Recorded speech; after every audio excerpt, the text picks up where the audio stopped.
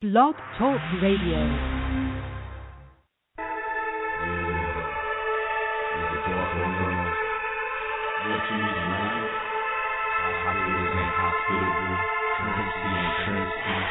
Realize the truth, then they mobilize the truth. When we realize the truth, then they mobilize the truth. It's forbidden, don't cross that line. Say it was written, I think you lying. Here I am, I ain't running from you. Here I stand, I ain't running from you. You kids, you playing hide and go seek. Like now you see me, now you don't, but here's a quick peek. Horizons in unison, monitor confusion of illusions. The strength in numbers, and it's the enemy movement. Have more force than Howard, or more house. I devour that divine flower before I jump a shower at my whore's house. Don't doubt it, you'll get shrouded with baby rats and lights. There's no cure for the common vice. These whites, better yet, don't blink. These rooms will leave you with nothing. No water to sink, I alter the beat. Slaughter your peace, follow the east on opposite streets. While you washing your feet, make no mistake, I blast traitors out of your face with shrapnel grenades. All these superficial MCs, the 50 caliber blessing. Back to the future, hot you sneeze with Godspeed. You need to take heed, realize the truth. Then they mobilize the truth. When we realize the truth, then they mobilize the truth. It's forbidden, don't cross that line. Say it was written, I think you lying. Here I am, I ain't running from you. Here I stand, I ain't running from you. Stocks drop, crops flop, buildings topple. The powers that be keep no secrets and dead gobble. We accept what they offer, like a preacher collecting change at the altar. Can't falter for what our uncle taught us. The present is what the Father brought us. The present of the coming horrors. You can't follow, send a hollow through your temple. Hear your sorrow, it's more simple. Tomorrow, I'm in the pocket, snap on one, no audible. Lightning strikes in one spot, twice more powerful. Seconds, minutes, hours away from the doubtful. A limited amount of rifles pointed at your smoke, the clouds full. You run backwards, repeat the last chapter. Look at all these actors spectating. You're beaten by a black mama. Your screams waking Satan. Green alarm, I stand on the front line of Armageddon. Realize the truth, then they mobilize the truth. When we realize the truth, then they mobilize the truth. It's forbidden, don't cross that line. Say it was written, I think you lying. Here I am, I ain't running from you. Here I stand, I ain't running from you. Boston signs near. Sometimes I hear the future that's prepared. Mixing health and self to melt and sweltering heat. Concrete blocks bleed, leaving leftover motive feast for my people to eat. Can't taxi, no fare, no run. Yet I stay on my feet, don't carry no gun. Still metal the heat. Suicidal victims fell in the streets like they got the same song stuck on repeat. I ain't a teacher with a lesson to teach. Yet I see the evil's restless in peace. At night I wrestle my sheep, I battle with my inner beats. Say nothing, won't move, nothing, can't sleep. My eyelids jumping, flashbacks of last week's drumming. No intermission, I reach the signals, one with intuition. Breathe the natural gases into my system. Enter next dimensions, infinite wisdom, respect given. Realize the truth, then they mobilize the truth. When we realize the truth, then they mobilize the truth. It's forbidden, don't cross that line. Say it was written, I think you lying. Here I am, I ain't running from you. Here I stand, I ain't running from you.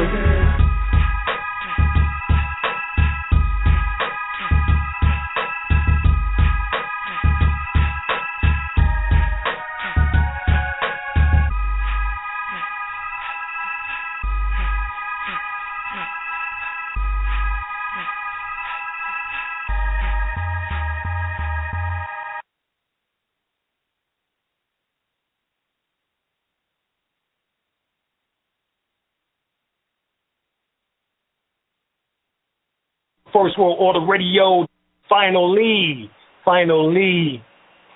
we are on the air, no doubt.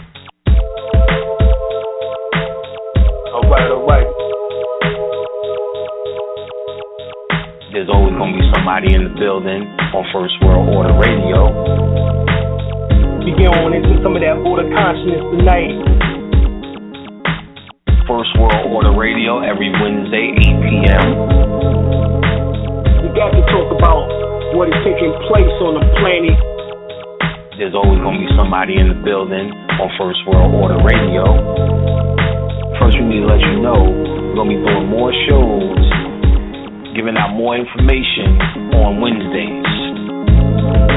Wednesday at 8 o'clock, we are now going to make this the hottest day of the week.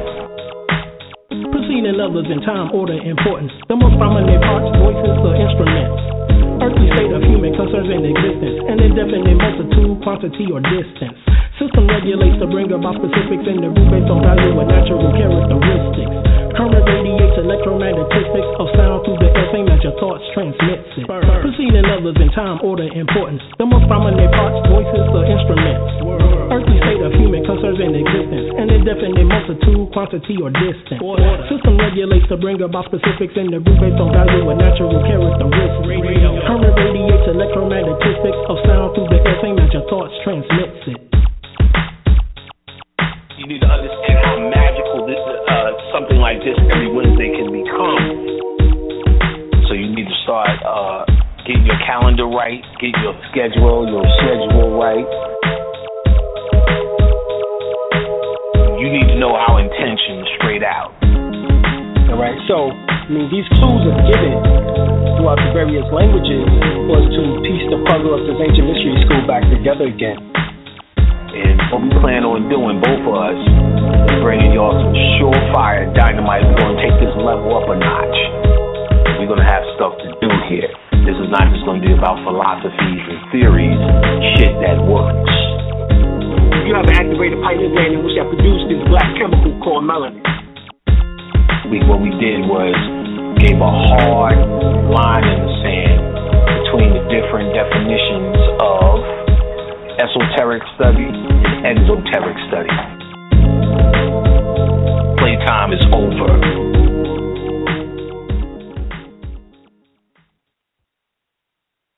I've been loving you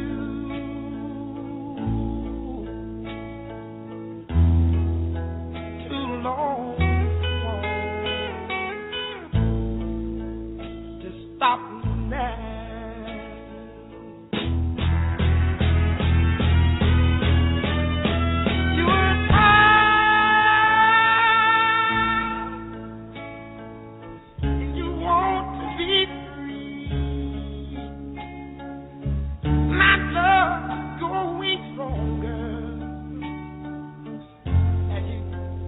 Become a habit to me. Ooh, I'm loving you a little too long. I don't want to stop now. Oh, with you, my life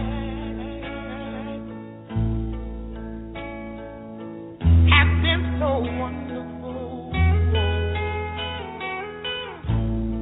I can't stop now.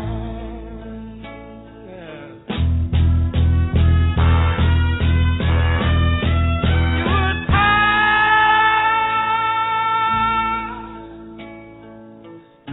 and your love is growing cold. My love is growing cold. Our affair grows old. I've been loving you a little too long. I don't want to stop now. Oh, I've been loving you.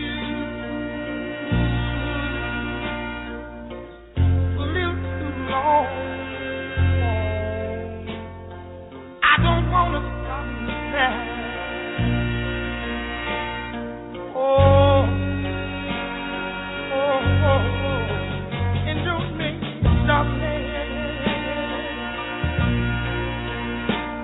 Oh, baby, I'm down on my knees. Please don't.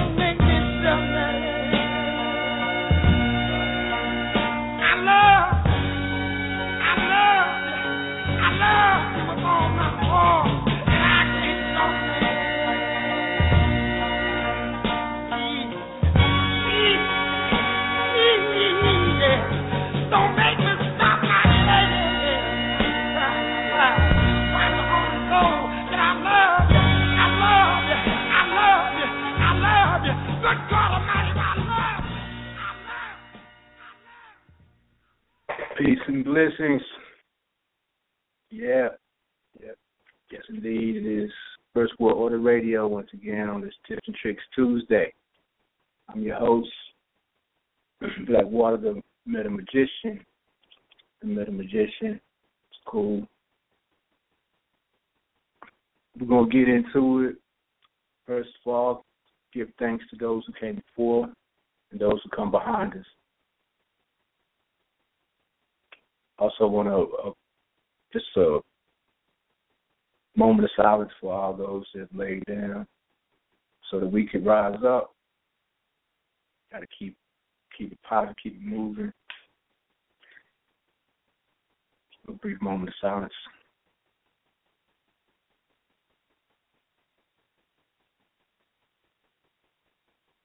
I say, all right. Give thanks to the First World Order fam, to the fam out there, the mass, peace and blessings. Just threw down on some fruit and vegetables, so I'm going to be flagellated and let you know it might be a little bit. Try to hold it back. But anyway, I'm going to get into it. Today's topic is S.T.O.P, stop. We're going to break down that a little bit metaphysically and whatnot. You recall, I think we spoke on it, as far as metaphysically speaking, metaphysical language is a rearrangement of language. Basically the dimension of what we call language. And how it's been oriented to us, and then, pretty much, and then we become disoriented, so we have to, or we can, or if we choose to, change the wording or whatnot and bring it to another spectrum of thought. Open up other portals of thought, Because words are symbols, they are able to change the inner and outer reality. You know what I'm saying? So perceiving those words as what they seem to be can affect our outer reality. Good way or bad way. It's up to, however the person may see it, view it. It's just what we tell ourselves, that's what we become. So the forms and all the concepts that we believe, remember, they are creations of our imagination. Everything that we see outside of us, we are creating those things. Because we are magicians. It's our imagination. We are all magicians. Some of us may not know how grand of an idea that is. Really is just a natural way of being. We all will things and weld things. A magician welds things into existence through intent. Sometimes purposefully, sometimes unintentionally. So today, we're going to come out of Inyala and Blak's book, Acts of Faith, Daily Meditations for Indigenous People. All right, today is July 28th. I wasn't going to do it because, we got a few things to go over, but so there you go. I'm going to go ahead and get into it. Today's date is July 28th, so it states right here, it's by Abun Adilana. Each time we have sex, we must be innocent and open. True indeed. Sexual intercourse is an act of profound creation. It is the meshing and weaving together of the mother, father force of the Creator. Whatever we hold in our heart, the mother, and our mind, the father, during the sexual act will be created in our lives. Sex and anger will create angry words and angry situations that must be resolved. If we are in denial about ourselves, who we are, or who our mate truly is in our life, then sex will create denial in the relationship. Sex and self-sacrifice will create a doormat. Whoever makes the sacrifice will be walked on. Sex and confusion creates chaos and more confusion about how and why we want sex. Unconscious sex, doing it just to be doing it, creates a violation in the subconscious mind. When we create children during misguided intercourse, the child brings to life the state of our being, the time of the act. We can heal and strengthen ourselves during our conscious sexual activity, but we must know what we are doing and why. Sum all of that up, she states at the bottom here, sexual intercourse is a creative expression in which I fully participate. That's your daily mantra right there. Your haiku, your power word, sexual intercourse is a creative expression in which I fully participate. See it up there, it said, sexual intercourse is an act of profound creation. It's the meshing and weaving together. It's the unification of the mother, father force of the creator. Whatever we got going on inside our heart or in our mind, our heart's the mother, the father's the mind, during the sexual act, that's what we will create. Like I was just saying, through words and thoughts, it creates our physical reality. So all this unconscious sex that people are having out here is producing this unconscious reality through consciousness, of course, because everything holds consciousness. It's just that the level of consciousness that it's on is basically corresponding to what they're going through. You know what I'm saying? They a lot of people bust the nuts to break away from some type of emotional. I said busting nuts, but yeah, a lot of people are having sex and having an orgasm to break away from some type of emotional mishap early in life. Some people, like a young man may have been sexually molested, or a young woman may have been sexually molested at a young age, and now they go out and they're trying to either they are lesbian or they're trying to get that satisfaction to another man, or maybe it was their father that did it, but now they're trying to get that wash that away by having sex with a woman, or either by finding so many different men being promiscuous, to try to alleviate that thought, male or female. So other situations are taking place too. We just, need to gather ourselves and really be more attentive to things that are occurring outside of the bedroom after the sexual intercourse takes place, because we might not have that physical baby, as has been stated before, but we're going to have a shadow baby, especially if it's done in an unconscious manner. The thing will be lurking in the corner waiting for you to run out of gas. Look, you ran out of gas. Guess what? That's that baby. Got flat tires, can't afford to pay the bill, the lights got turned off. Stuff like that. That's that baby, when things are going in accordance and we are in tune with our inert sexual activities and our appetite for that that part of creation, and that it's a natural thing. It's just we shouldn't be doing it every day and all that other stuff. We shouldn't have a different sex partner, or I keep saying sex, or we shouldn't have a different partner for that passionate intercourse every other day. It's find somebody that you really dig, you really have feelings for and whatnot. Y'all correspond on that level, and y'all have an agreement and y'all consent, then go ahead and have fun with it with a sober mind and have a sober reality outside, create sober reality outside of that. All right. So that was July 28th. That's beautiful too, because it goes somewhat. It always ties into what we talking about a little bit, because that's the two energies, basically. And all that. Yeah. So I'm gonna start into it. Today's topic. First, we're gonna. This is a little tip and trick. First tip is enzymes. Enzymes are essential. Digestive enzymes, in particular. We sometimes we talk while we eat, or we might be concentrating, like watching TV. Sometimes we might be driving, or something like that while we consuming our food, or attempting to consume it. Consume means to devour, but if it ain't broken down and getting to the cells, then they devour. So what is a good idea is to get some digestive enzymes and allow that food to get the nutrients out of it, because the enzymes start in our mouth, chewing. A lot of us don't chew enough, they say about 30 to 50 times to really masticate the food and get it watery. The old saying is drink your food and eat your drink. So when you eat your food, you should like really make sure you got a lot of water in your mouth before you swallow it down. And then, your spit, because that's where your amylase, it breaks down the carbohydrates and proteins and begins carbohydrates in the mouth. And proteins are started with pepsin in the stomach, but also chew your drink. So when you get your drink, switch it around a few times in your mouth and get them enzymes in there so it'll break down properly and get the minerals out the drink as well. Minerals and nutrients out the drink.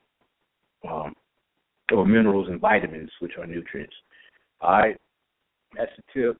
All right, and this is the tip and the trick right here. Altering D, this article I got off of some email. They send me all the time, but I was looking over like, well, I'm dumped out like it was trash. But this one's a pretty good one. It's relating to what we got going on around here, what we doing. This is a beautiful thing, Altering DNA by Angela Solano, publisher of International Health Watch. How to reprogram your DNA for better health in as little as 2 minutes. You can reprogram your DNA to create a healthier body in as little as 2 minutes. In the last 150 years, the scientific community and the world at large have believed that we human beings are programmed by our DNA and that our genes cannot be changed. How many times have you heard people say things like, I can't help the way I am. It's in my genes. I was born this way. Cancer runs in my family. We have the cancer gene, so I might as well accept it. I will never lose weight. My genes are keeping me fat. My dad died of heart disease at the age of 50. I've got the genes, so I'll probably die young, too. My hair started turning gray when I was 25. It's in my family genes. I know I done said that great thing. Yeah, but anyway, we've all probably said some of those. I had some of those ideas, and we've definitely heard someone say it before. Okay, so our DNA contains our genetic code, but now we can alter it. We've been taught to believe that we have no control over our DNA, that we're at the mercy of our genes, and that our genes dictate our physical, physiological, emotional, and behavioral traits. It has also been a widely held belief that DNA, which is shaped like a double helix, has a fixed structure and cannot be changed. Now scientists have discovered that this is a flawed theory. Through the science of epigenetics, the study of innate changes in gene function that do not involve changes in DNA sequence, DNA can be altered through various means such as magnetic fields, part coherence, positive mental states, and intention. This means that the DNA you were born with is no longer the sole cause of your health and well-being. In a recent study conducted at the Institute of Heart Math, human DNA was placed in a sealed test tube. These test subjects were the test subjects who were trained to generate focused feelings were able to intentionally cause a change in the shape of the DNA. Negative emotions produced at will caused two strands that consist of human DNA to wind more tight. Heart-centered feelings of love and appreciation generated by the research subjects caused the DNA strands to unwind and exhibit positive changes in just 2 minutes. This may be the first scientific evidence of the long-held theory that emotion greatly affects our health, quality of life. This is proof positive that we can program our DNA through emotion and thus change the very blueprint of our health and our life. Emotion is just one way of altering your DNA. There are many other ways that are easy for you to do at home without medical interference whatsoever. For example, in an astonishing experiment, scientists discovered that the human body's DNA can easily be reprogrammed by human speech. Imagine how dramatically your life would change if you could reprogram your DNA to make your body as healthy as possible without being restricted by the predisposition of your genes. Imagine the legacy of health you could pass on to your children and grandchildren if you could easily alter your gene expression. A Time magazine cover story titled Why Your DNA Isn't Your Destiny shows that scientists are now able to use epigenetics to silence bad genes and jumpstart good genes. So spoken words and phrases, when they're modulated, so to speak, and they generate a specific frequency, can actually reprogram your DNA to the most extraordinary advancements. So with that said, what we're going to do is we're going to do a brief, about a 10-minute meditation with the 528 hertz. That's the love, transformation, and miracle frequency.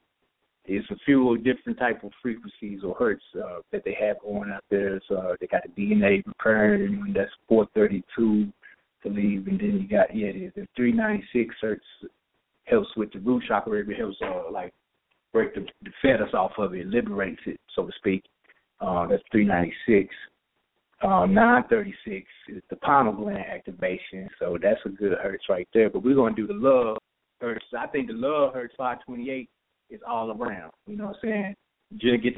Generate that love from the heart and bring in some good vibrations. So what beforehand, we're gonna go into Meta Volume 2 by Rock Nefer Amin. Page 147 over here. It says right here, it's after I said transformed herself back into human form. She was flying. She was flying around looking for Osar, and she found the body, but she turned into a bird and whatnot. So what this is saying is imagining oneself as different creatures, persons, etc., while in trance is an important practice in spiritual development. What you imagine doing in trance is taken by the spirit as reality. It is thus that powers are developed and limiting conditions are transcended. This is why the Purti-Maru, the Book of Enlightenment, or Coming Forth by Day, the Tibetan yoga system, and so on prescribe such visualizations to be practiced by the initiate. The empty pillar became the tree of life of the Canaanite and later on of the Jews. It was empty because they did not receive the full teachings. So what is the full teachings? The full teachings is that you are the tree, the physical body, and within that tree is your indwelling intelligence. The indwelling intelligence has always been there. It's always been functioning. It's just we haven't had an agreement with it, or we ain't united with it. So certain processes can help us gather that back to where we was on day one or the day before creation, as it speaks. So now we'll come out of volume 2 of Meta, pages 229 to 230. So you get a good, so you basically have a better understanding on some of what we're about to do, the meditation we're about to do. Okay, so this is the 229, it's talking about the head of root faculty, the house of light faculty. All this strikes us as being beautiful, harmoniously juxtaposed forms in the world is the work of the deity Heteru. In human life, this natural intelligence manifests itself as artistic expression, social grace, charm, artistic as well as scientific invention, pleasure-seeking, and etc. Heteru has its seat in the human body in the gonads. Its Kemetic name is an indication of this fact. Heteru literally means house or hetz of Haru, house of light. Haru corresponds to those solar metabolic phase factors responsible for the virilization and masculinization of the adult male of the species. In other words, the metaphysical forces behind the production of androgen. In the Yoruba tradition, Haru is Shango, the patron of kings, who wears pants with exaggerated crotches to show that he outmans all other men. With Heteru, the emphasis is not on the hot gonadal expression of Haru, but on the cool, peaceful, joyous, refined, charming, sexual arousal and seductive behavior that stimulates the production of estrogen in the female reproductive system. Concealed from the knowledge of the majority of people is the fact that sexual arousal is an expression of the arousal of the life force Ra. In fact, during the earliest times in Kemetic history, Heteru was considered the principal female counterpart of the deity Ra, and therefore the mother of the deities. Her dominion over the imagination is the rationale for this association. The sensations of joy and pleasure or negative feelings are expressions of the arousal of the life force, and the images that form the content of the visualization of daydreams, dhyana, that's the Tibetan yoga derivation of daydreams and visualizations, or meditation, are the spiritual molds, bodies of the deities, and energized thought forms, the elementals of the European occultism. They guide the physical forces to the realization of their goals. In her role as the imaginative faculty, she is Nefhet, the lordess of the house. This house, of course, is the spirit. This can be easily understood from the fact that all spiritual work must be carried out through the concentration on images in a state of trance. Images plus aroused life force, Ra, plus trance, mediumistic or waking, equals spiritual realization, mundane or spiritual. Whoever remembers this formula observes Ma'at, balance, follows Tuhuti, wisdom, and identifies with Osar, higher self, the indwelling intelligence. And they will achieve all his or her needs in heaven and on earth. In her role as the imagination, she is also the eye, the Washit of Haru. That is the eye of the will, or simply our ability to visualize what we will to achieve. And the Kemetic texts say that the deities whose bodies were composed of light nourished themselves on the celestial light supplied to them by the eye of Haru. They are referring to the subtle, luminous matter out of which our images are formed. It's that photonic energy right there, that subtle, luminous matter. And the thought forms are also spiritual forms, phantoms, remember, spectrums, light wave spectrum, light code spectrums. Then they can be verbalized, just like the symbols are made up of photons. So now we're going to go into the meditation. I'm going to put on, like I said, I'm just going to put on the 528. Oh, pardon me. There it is. What we're going to do in the meditation is basically, you can get to 528 and do this on your own if you want later on, but since we know that we can alter our DNA through sound and through intent, through emotion, so the love frequency is going to be the definite emotion. And then the visualization is whatever you want to see yourself as Osar, first of all. So Osar, I put that on the slideshow. Had a white crown on with the white gown or whatever, and had the flail in the crook, and the wash scepter in your hand, whatnot. That's the spine on both sides, either Pagala or Nabat and watch it. So put those right there, and then had the visualization as the energy goes up on both sides, connected to Asur, the pineal gland. Imagine yourself as Asur. Don't look at yourself like you're in a mirror and like you're watching a movie or whatnot. See yourself as Asur.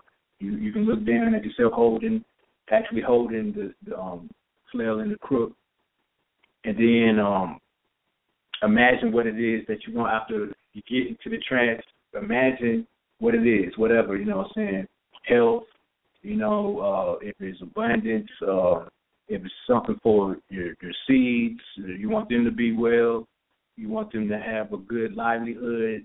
If you want it to be to develop your higher senses, you just blank out. Don't even have a thought. Just get what you're supposed to have. You know what I'm saying? So, but basically, what we're going to do is you're going to breathe in. First so this is the head to root. I know we was going over some of the initial meditations when I first started corresponding with you guys on certain topics. So each one I'm always going to add on, regardless. I am a student, so and they call Dr. Aline the connector, but they also call me teacher. So I am developing into a teacher as we go. So I'm learning every day, but some things that I've participated with, that's what I teach from. That's what I not really teach, but that's what I embark on to supply and to serve others with. You know what I'm saying? Because first self, then the source, and I definitely ain't going to be sitting around with this in my pocket like I I got it. Yeah. No, you can't have it. No, so this is what it is right here. So the haiku or the mantra is Fong Klong Sau.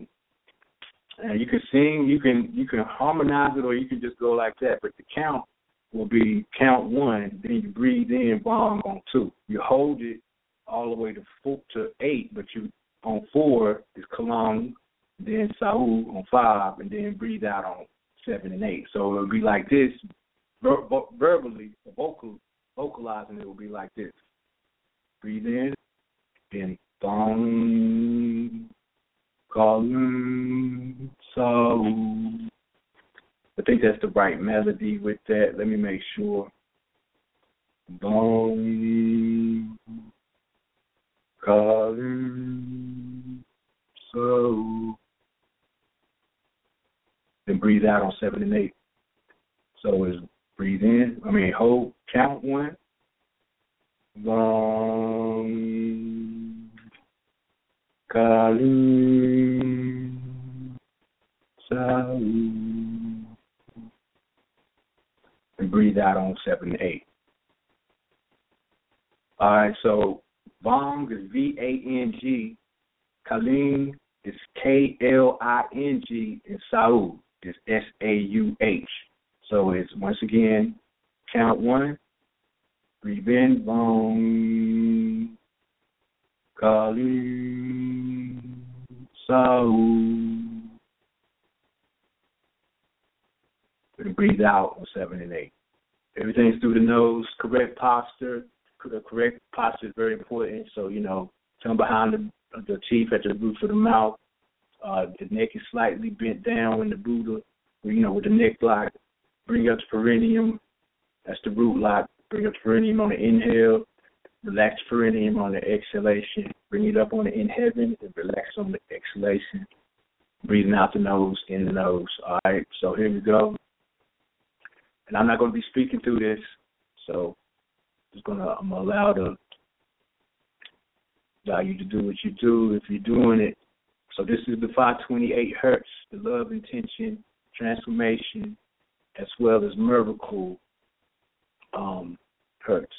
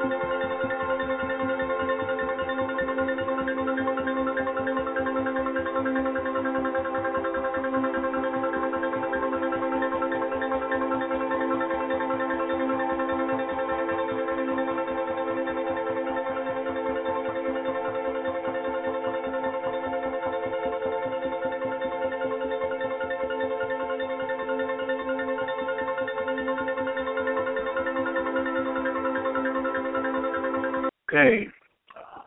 Hope that you enjoyed that. It's pretty cool. Sounds are different, those frequencies, they do generate certain brain activity. So again, it is Bang, B-A-N-G, Kaling, K-L-I-N-G, Sau, S-A-H-U, or S-A-U-H. There's two different variations on that. Let's go. S-A-U-H. Bang, Kaling, Sau. You don't necessarily have to do the melody. Bang, Kaling, Sau. The first and the last note are the same. The middle note goes up one octave. So that, get the visualization and saying that at the same time, that brings unison on both sides while you also unite the breath or the spirit and intelligence with that visualization and the actual logos or the actual words pop. Okay. Now let's get into today's discourse. Stop sign. Stop, basically. S-T-O-P. This is the etymology on it. Late 14th century, a plug, a cessation from stop. A cessation means to stop, basically. Like, that pause within the breath. From stop, of mechanisms of musical instruments from 1500, especially of organs, where opening then makes it produce more sound, hence figurative phrase, pull out the stops.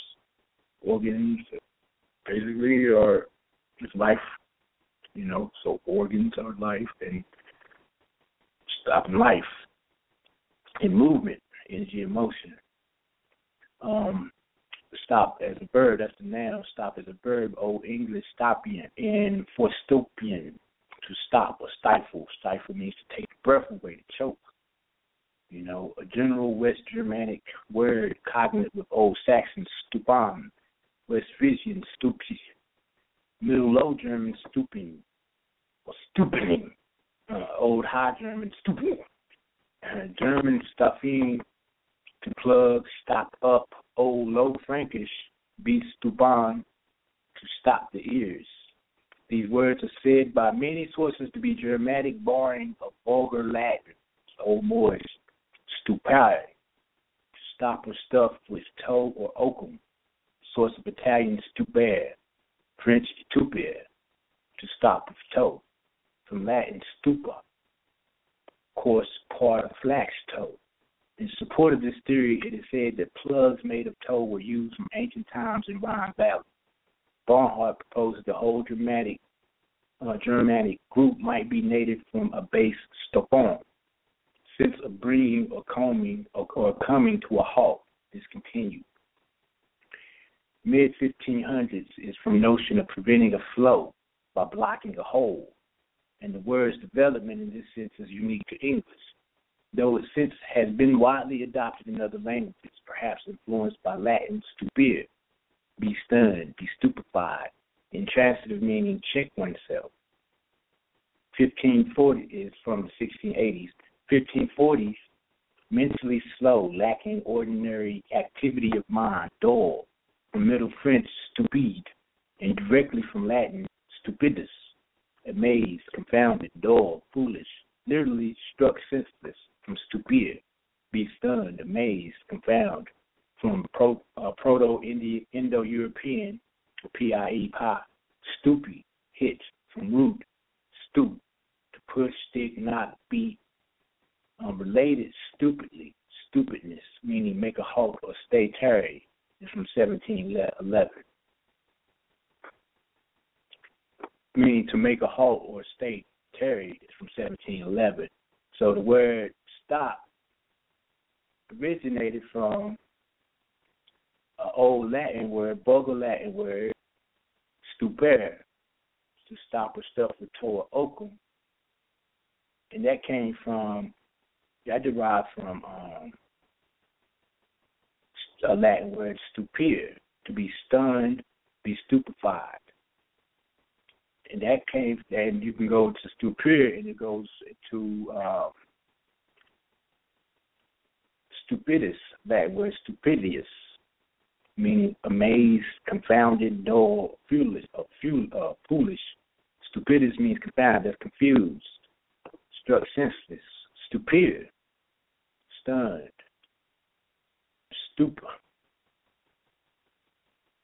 from the root stew, to push, stick, knock, or beat.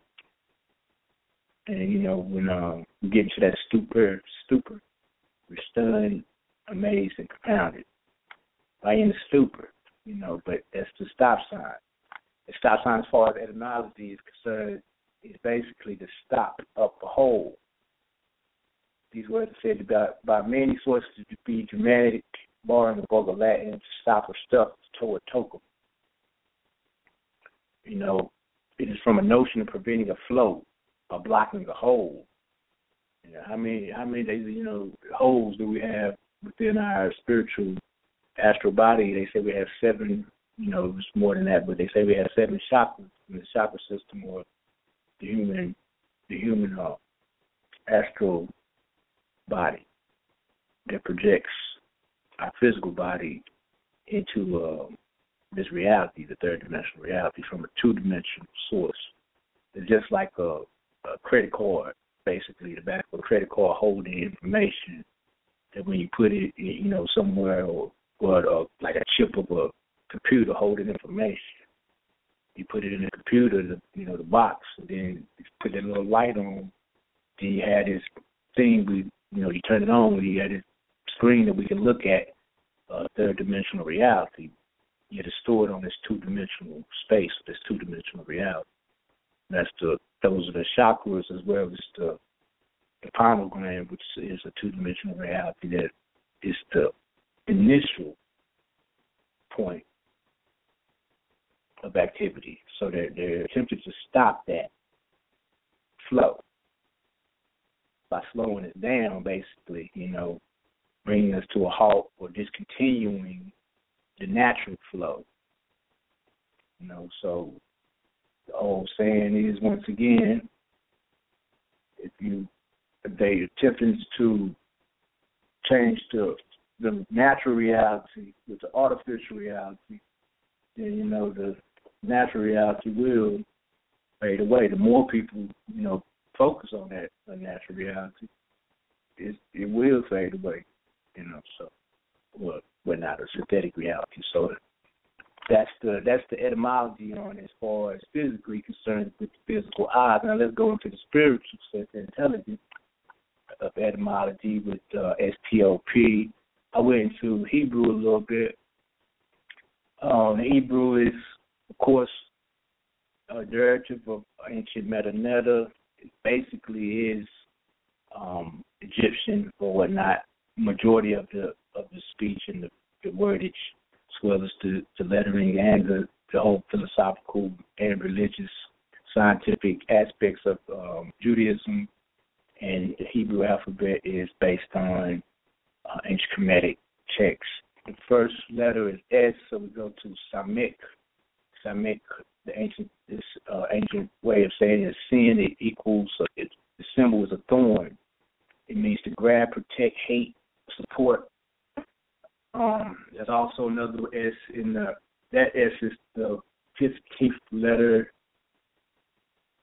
14, yeah. The 15th letter. Shen is the 22 letters. It's the 19 is actually Resh. So it's the 20th letter. 22 is Ta. Anyway, Shen is also an S, and it's 2 front teeth is the symbol. It means sharp, press, to, eat. So either it means sharp, press, to, or eat. Ta is T. It means its symbol is 2 cross sticks. It means mark, sign, or signature. Going back to what we saw last week with the KA-RAS body or the miraculous body, the DNA or the chromosome is a cross. It's an X. and it's 2 cross sticks. That's the last letter of the Hebrew alphabet is the Ta, which means the mark, sign, or signature. Then we have O. O is Ayin, or Gan. It's the ancient way of saying it, the ancient way of verbalizing it. And the symbol is the I. It means watch, or it means to know, or to shade. The last letter is P, where it's pronounced in Hebrew is Peh. Its symbol is an open mouth. It means to blow, scatter. It also means the edge or open. So as I broke it down from Samek, Shin, Ta, Ayin, and Peh, I'm going to utilize both S's in some of the deciphering of S.T.O.P.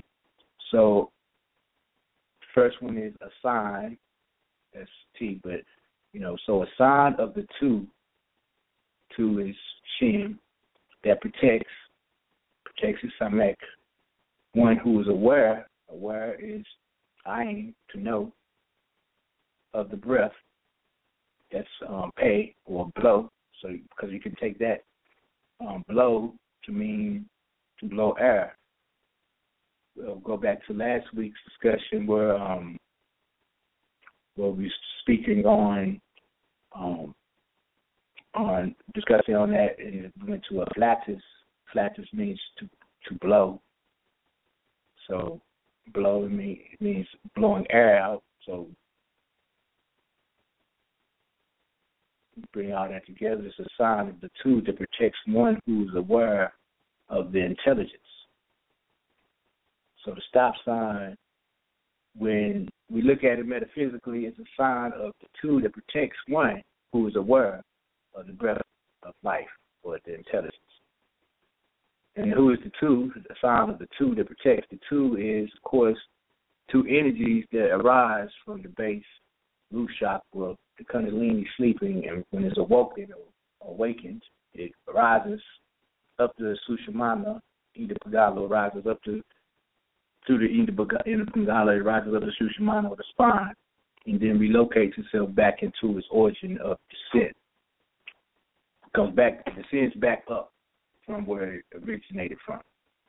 And so when one is aware of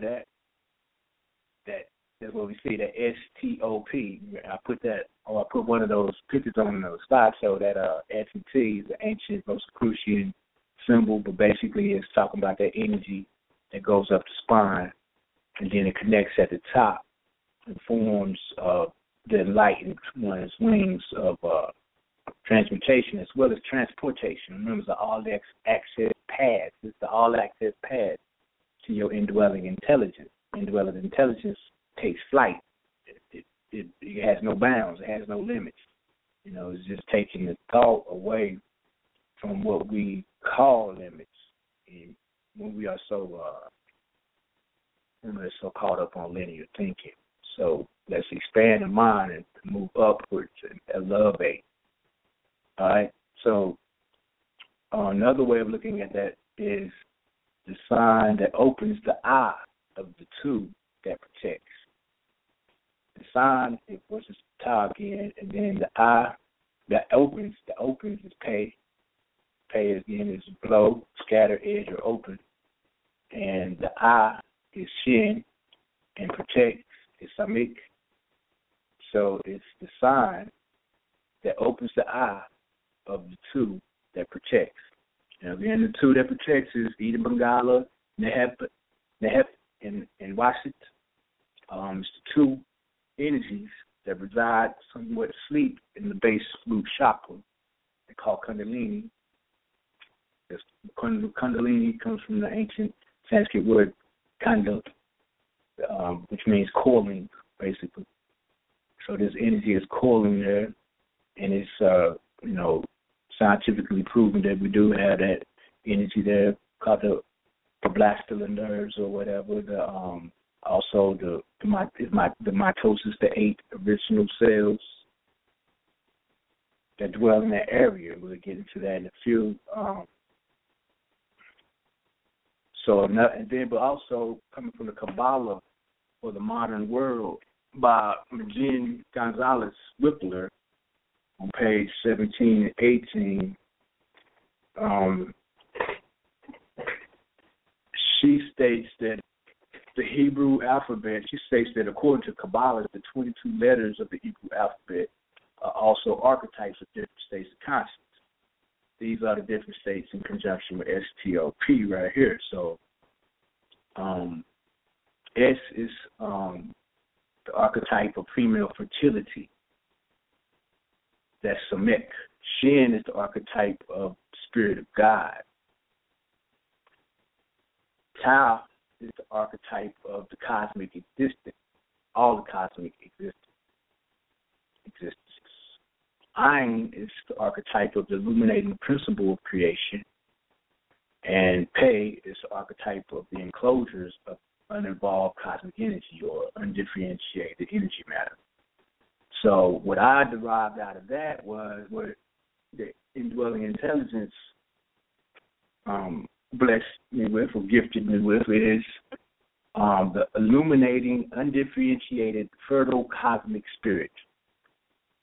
And that is, of course, melanin internally and externally. It is dark energy, dark matter. It is you.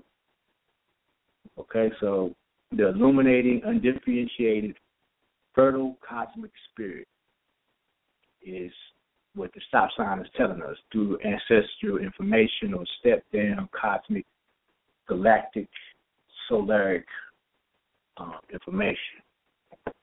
It's not saying stop, it's saying go, basically. But they, they do their little trickery, and it confounds the mind again, stifles the mind, stifles our breathing. When we ain't breathing correctly, we ain't getting the correct amount of information downloaded into this organic computer. Now, also, if you look at the word ST and OP, set is, of course, dark and whatnot, or mystery, hidden, shot. But set, dark, and ops is a Greek word for face. When the Greeks came over into what we know as Kush, what we know as Ethiopia today, they renamed it, or what they named the people that dwelt there, our ancient brothers and sisters. They renamed it Ethiopia, ethos meaning burnt and ops meaning face. So Ethiopia means burnt faces or dark faces.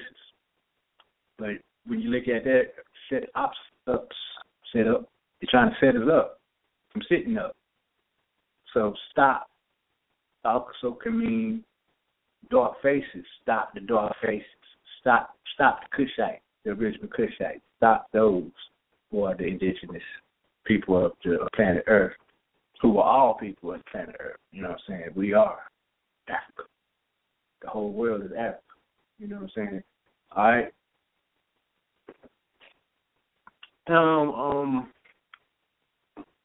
Just to touch on that a little bit more, coming out of that old time religion, the story of religious foundations by Jordan Maxwell, Paul Tyson, Alan Snow, with a commentary, with a chapter by Gerald Massey in here as well. I'm coming out of page 112 very briefly. It's almost like church something. Then it's like chakra church here. Get them chakras jumping and juicing, get the electricity, that lightning bolt going down and up. You don't want to just come one way. Just cut it at all angles. Get them from every angle. All right? But right here, page 112, it states, Yahweh or Jehovah was the creator God of this world according to the Bible. He withheld knowledge from men, starting with the Garden of Eden, where he told Adam and Eve not to eat of the tree of knowledge. He lied to them and told them in Genesis 3:3 that in the day that they eatest thereof, thou shalt surely die, referring to the fruit from the tree. The serpent in Genesis said, ye shall not surely die, for God doth know that in the day ye eat thereof, then your eyes shall be opened, and ye shall be as gods, knowing good and evil. That's Genesis chapter 3, verses 4-5. Now, considering that Adam lived to be 930 years old, who was telling the truth? Instead of dying when he ate the fruit, Adam's eyes became opened. Opened, eyes, Again, we go back to Pe is open, Ain is eyes. for I, so op, face, her, But, all right, so eyes became open and became like a god. Wisdom was bestowed upon Adam and Eve. It came from the serpent, Jesus. It came from the serpent. Jesus told his followers later on in the New Testament, be ye wise as serpents and gentle as doves. Encourage them to pursue wisdom. And the wise serpent goes up the spine, and when the dove is a symbol of enlightenment. So the wings, the wings, hidden wings right there. You know what I'm saying? So once that energy goes back up, that primal energy goes back up, we have initiated and gained that advancement to where we can self-cultivate, self-heal, self-rejuvenation. So it's a process to get to that point, but it's achievable. Just don't sit down, and say, I'm going to stop. Body in motion stays in motion. A body at rest stays at rest. As soon as somebody retired, like a year later, they wondering why they got cancer because they sit around. God bless, they sit around watching TV and eating that, whatever. But they stop moving, they stop living because they figure, if I had the money when I retired or whatever, I would jump on the boat every day or something, or do something, with my time, other than what I was doing when I took breaks. It was all work. I love it all the same. All right, so that was just a little excerpt out of that old time religion right there. Something about how that snake energy, even in the biblical sense, told them you surely won't die. You know what I'm saying? And what happened is they, Adam inevitably, as the biblical scripture states, lived to 930 years old after he ate the fruit. The tree of knowledge. Don't be knowledgeable. Stop. Don't learn. Don't remember. Basically, the learning means to remember. Memory. So now we're going to do another tips, tricks, somewhat like that, but it's feng shui and how it works. See those bagua. I think I put a bagua of the 8. Bagua means the symbols of 8 or the 8 signs. So that bagua or pakwa is on there next to the stop sign.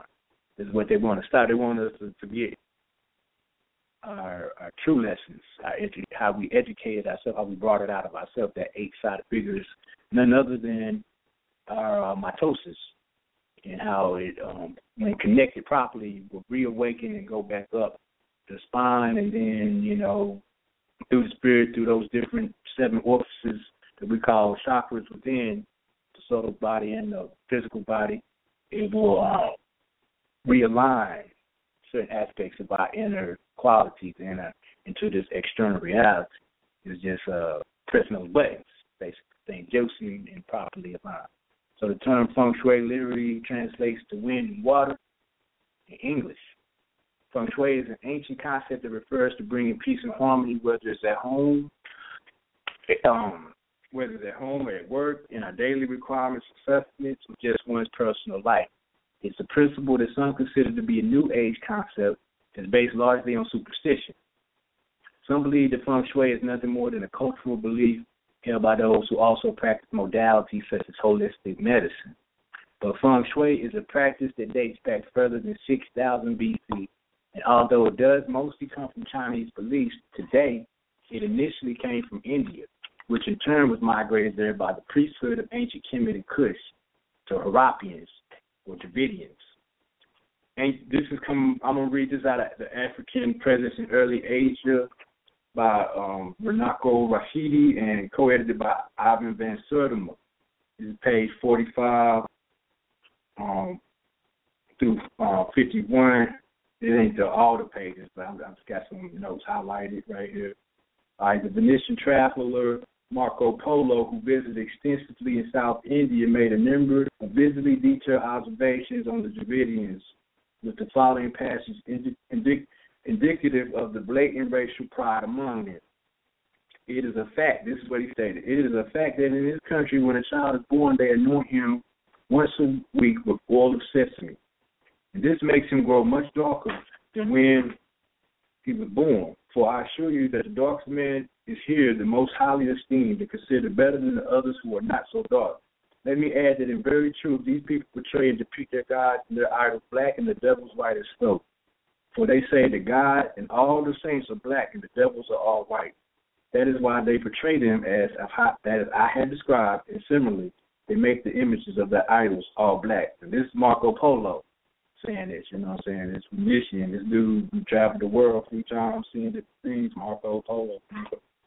And he said this about the Dravidians or the Harapians, the descendants of the Harapians. The above passage speaks for itself and needs little elaboration.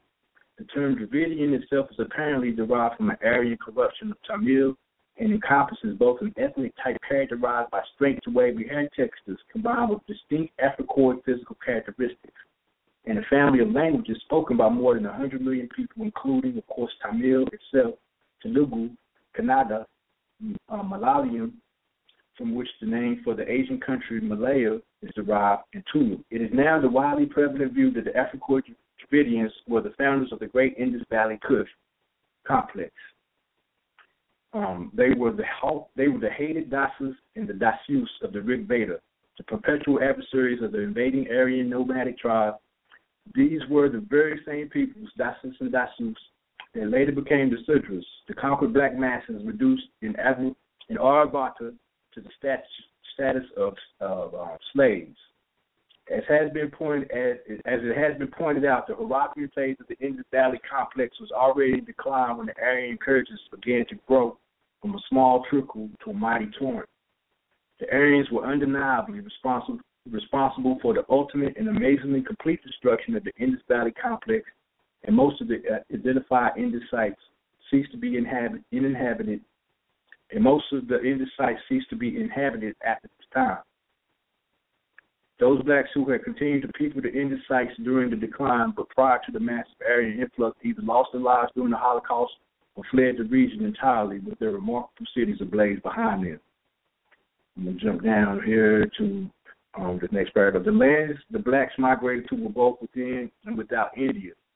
Thus, for example, we might point to the tradition preserved by the early Christian writer Eusebius, who states that in the reign of HOTEP III, the body of Ethiopians migrated from the country about the Indus and settled in the valley of the Nile.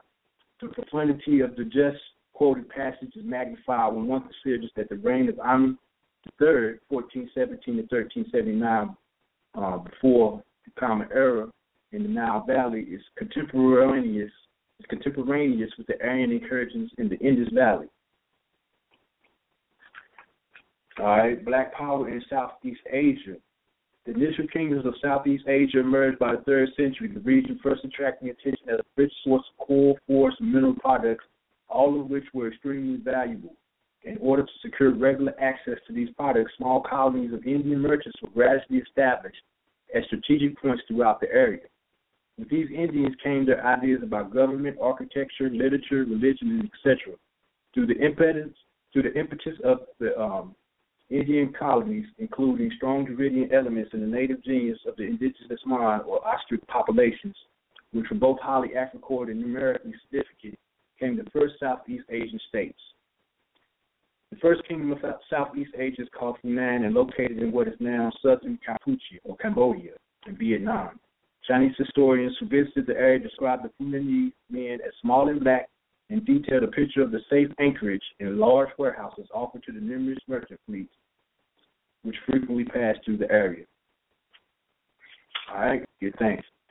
So what that basically is saying that the Indus Valley was first inhabited by small little new people, the Twa people and or Patah peoples, our ancient brothers and sisters that diaspored out of Kush into Egypt and eventually into Mesopotamia area of Syria, Samaria, and then on up into the Indus Valley Kush, and then up into China, where Feng Shui was developed.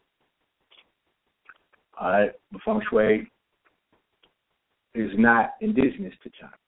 All right, so just going back into that, almost 6,000 years ago, people in India began practicing Vastu Shastra. Vastu Shastra literally means science of dwelling, or ancient Sanskrit names for architecture. These contain Vastu Vidya, literally knowledge of dwelling. This practice laid its ideologies in the belief that architectural structures such as buildings and houses contain parts of each of the 5 elements: earth, water, fire, air, and space, and that these structures had a great impact on the world around them. Remember that a structure can also be the physical body, or the temple. Temple means complete, Tim means complete, and plus, you change the L to an R, means shrine or house, or it also can mean to go or to go forth. So it was the complete shrine, or to go forth complete, or the house that's complete, the shrine that's complete, the whole message. All right, so these elements come from the building's energy that every building and structure contains. It was 3,000 years after India began practicing Vastu Shastra that monks crossed through Tibet and into China. It was at that time that the Chinese also began practicing the belief. Although they changed and established it to fit their own unique culture, it was here that Feng Shui initiated through its roots, though its roots were still widely based on Vastu Shastra principles. That's coming out of India.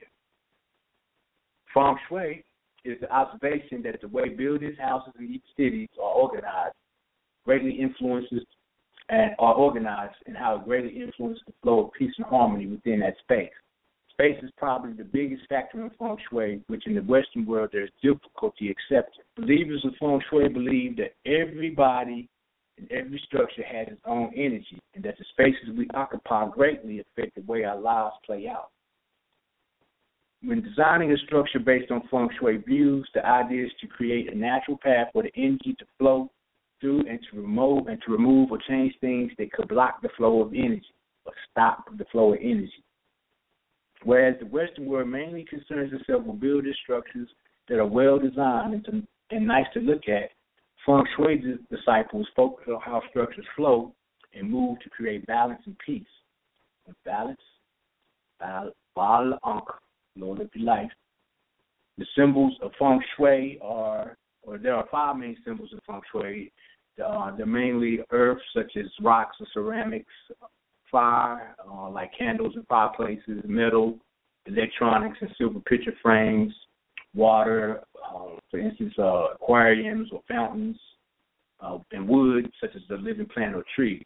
These elements can either work together to form a smooth and seamless cycle, or when things are out of balance, they can work against each other to cause a disturbance in the cycle. A balanced cycle works so that the wood produces fire, fire then produces earth, which produces metal, and then metal produces water. Because wood feeds the fire is blazing, it's good, and then the fire, it melts down into and produces earth, and then the earth produces metal because when you got wood burning through the fire, it produces ashes, right? Earth. Then that fire, those ashes or the earth produces metal because fire when burning down when it gets makes earth, it turns into minerals, and minerals is also dealing with oxygen of the lungs. But that metal produces, when that metal is broken down properly, it produces water. So, which in essence, water goes back and produces wood or delivery energy. And just thinking about the colors of the stop sign with the red and white, metaphysically, red is the color of courage, exorcism, health, lust, passion, protection, sex, and strength. White is the color of peace, protection, purification, sincerity, and truth. So if you look at it, is it balanced? Is the stop sign balanced with a unification where you have not a seesaw effect where one is going up, one going down, where they both are You know, you weighing the heart against the feather right there. The heart is the red, and the feather is the white. It looks like it's more red on there than the white. So that fire energy is burning out the lung energy. Fire is corresponds to the heart and or red and blood as well. Lungs corresponds to metal, also to oxygen. So with all that red on there, oxygen basically meaning air or breath or, intelligence. All that red right there is burning out the truth, which is, basically that white truth, sincerity, purification, protection, and peace. It's burning out that. I mean, we have the color red has protection in there as well. And it goes right back into what we're speaking on as far as stop, S.T.O.P, meaning one aspect is a sign of the two that protects one who is aware of the breath of life. So when we're aware of it, we can balance it out in our mind, circle, dot, dot, dot. Now I got my cootie shot. Yet still, how many people in the world stop the stop sign? It's like, man, stop sign. But see, there's a lot of red going on right there that's burning out the white, burning out the spirit or the breath. So we there, we holding our breath. Let's meditate through it a little bit, get a couple of deep conscious breaths while we at that stop sign, and remember what the stop sign means. It don't necessarily mean stop. Stop means to plug up, stop the flow of spirit to them. Internally, that's what's going on too, because that's what the definitive has been. So now you look at it from a different aspect. Stop means something different. It's the illuminating, undifferentiated, fertile cosmic spirit. You know what I'm saying? It's the sign that opens the eye of the two that protect. All right. Let's get back into it. To the read right here. When the cycle is off balance, there are many different things that can go wrong. Wood can overburden the earth, and the earth could begin to block or stop the water. Wood penetrates earth.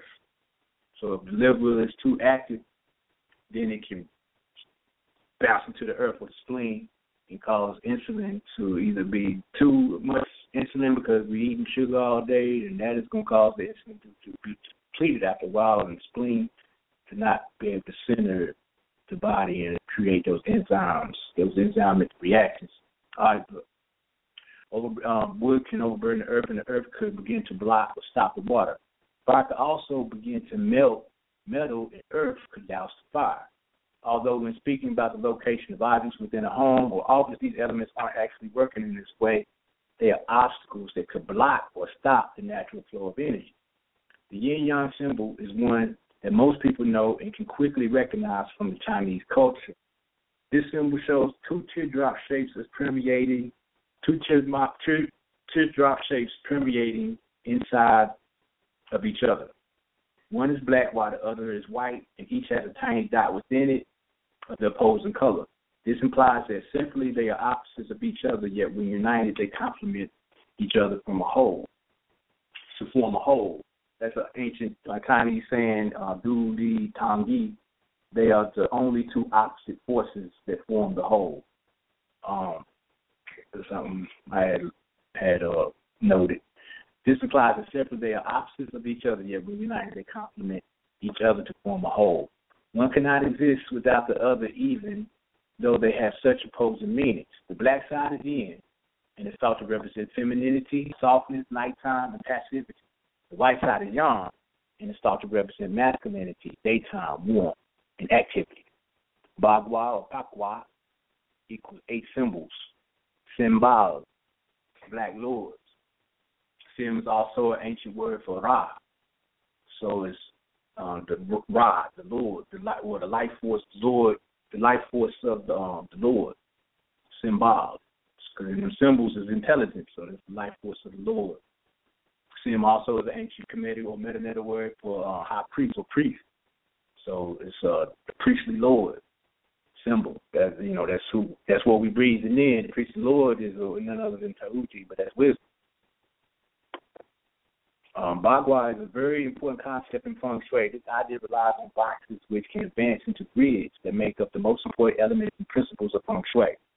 Contained within these boxes are numbers, elements, and symbols, all of which come together to form a complete and balanced picture, the whole message. When first speaking of Bagua, you must first recognize the concept behind the Lo-Shu square. This square is 3 columns down and 3 rows across. Within each row are 3 different blocks, each with its own number, element, and symbol. The symbols are small images made up of tiny blocks within themselves, and these symbols simply represent what lies within that square. I put it on the slideshow, those Baguas. I know I put one on there, at least. The numbers in the first row goes across as 4, 9, and 2. The second row of numbers within the boxes reads as 3, 5, and 7. And the last row of numbers reads 8, 1, and 6. This is so the numbers add up to 15 vertically, horizontally, and diagonally. And when you add up all those 3 sets of numbers, you have 6, 6, 6. The 15 equals 6 on each side, 4, 9, and 2. That's, of course, says 4 plus 9 is 13 plus 2 is 15, 1 and 5 is, of course, 15. 6, and that goes on to 8, 1, 6, and so on and so on, but they all add up to 15, and then they add up to 6.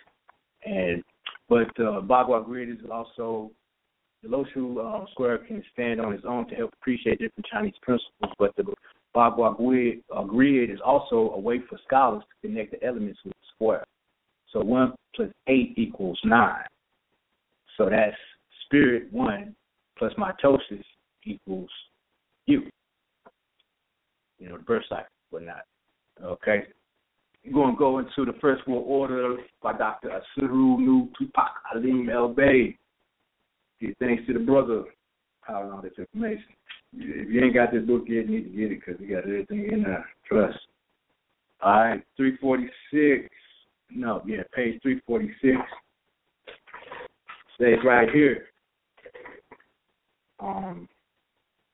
In the ancient Tamarayan, Kamakian, Egyptian Metaneta, Atum emerged from Nu, the feminine, and or Nu, the masculine. And Atum itself means At, father, mother. All right? It was Atum, that which was the first or number 1 who created the Ogdad. Shu, Tefnut, Geb, Nut, Asuru, Aset, Set, Nefet, or, which is referring to the 8 divided cells of mitosis. All right, so that relates to the 8 divided cells. 1 plus 8 equals 9. When you do 6 plus 6 plus 6, you get 18. So this is the mark of the beast that they talk about, Ba'ast. You know what I'm saying? Sees the soul, Ba'ast. And the mark of the beast ain't no mark of no beast in that manner. It's controlling the beastly nature of man, the animalistic nature of man through mind. It's just bringing that carnal or that primal energy back up. You know what I'm saying? That goes right back to the stop sign again, where you have the two that protects one who is aware of the breath or aware of the intelligence within. Okay, so the whole message about that stop sign is that it's an internal thing, not an external thing. We get back to the read where we at. The Bagua grid is created when the elements from the Lo-Shu square are used to form a hexagon of the same elements in the same position. This grid is then used to determine where objects should be placed within a home or office. To make this determination, the black portion of the grid must be placed at the entrance of the home so that the rest of the grid would expand out into the home. Black representing creation. The element of black is water, mem, and mu. Or mu, remember mem means blood, chaos, mighty, or water, all representing creation. It would then be quite clear as to where certain objects should be placed, but of course you need to know that what objects would be considered to be gray and which objects would be considered to be red. This is when understanding of feng shui and the meaning of the colors comes into play. Black symbolizes career, which can be deciphered as mirrors or fountains. This is one reason why mirrors in the entrance of homes are so common and why fountains can be found in the lobbies of businesses. Blue represents skills and wisdom, so objects related to this color would be objects such as computers and books. So in a home, the office or den, if agreeing to feng shui, should be placed to the left of the entranceway. And you look at that slideshow or get your own feng shui, download a feng shui picture, GPEF, a good book. Move your stuff to change your life. How to Use Feng Shui to Get Love, Money, Respect, and Happiness by Karen Rouge Carter. Yeah, it's a pretty good read. I've had it. It's good. It works. I mean, the old saying is about magic. That's what we're looking at it like. Is that the most basic of all magical laws is magic always works. Remember that. It always works. So in the home, the office or den, if the green feng shui should be placed to the left of the entranceway. The green area is a decent spot for things like plants and family pictures due to it implying family, and the purple zone will be a good place for things like pictures of sailboats or other things pertaining to water. Because purple symbolizes prosperity, this would be the best area of the home for your aquarium. Red is a great place to display different awards, degrees, or diplomas because red suggests fame and reputation. Pink fittingly symbolizes love and relationships, so in this area it's important that harmonizing items are placed, such as matching bookends or a pair of comfortable chairs. Pictures of you and your spouse or you and your loved ones are also encouraged. White is said to be a place for children and creativity. Feng Shui principles state that this area must be kept extremely clean in order to produce children who are well behaved. The gray area is characteristic of helpful people, and travel, so this is a good place to keep travel souvenirs and maybe even your religious items. Yellow, the central area, is an interesting color within the Bagua grid. A piece of this color, which represents health, should be present in every area of the home.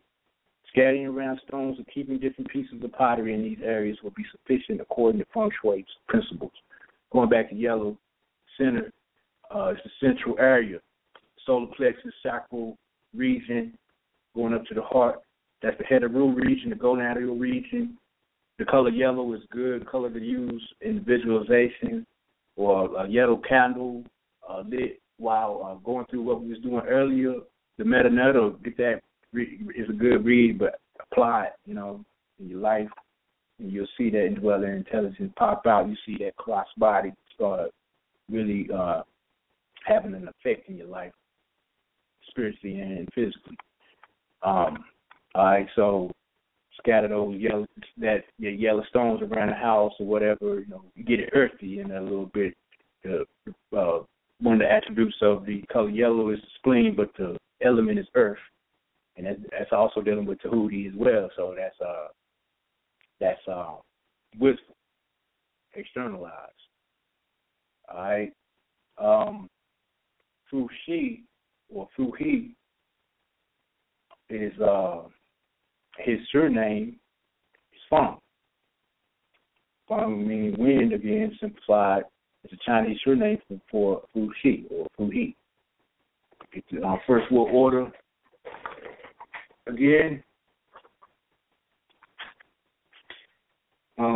states right here, according to Ancient Future by Wayne B. Chandler, he states that the I Ching was an invention of a man, Chinese called Fu He, who was from West Africa, and a divinatory or a witch doctor of the Ifa oracle system, Baba.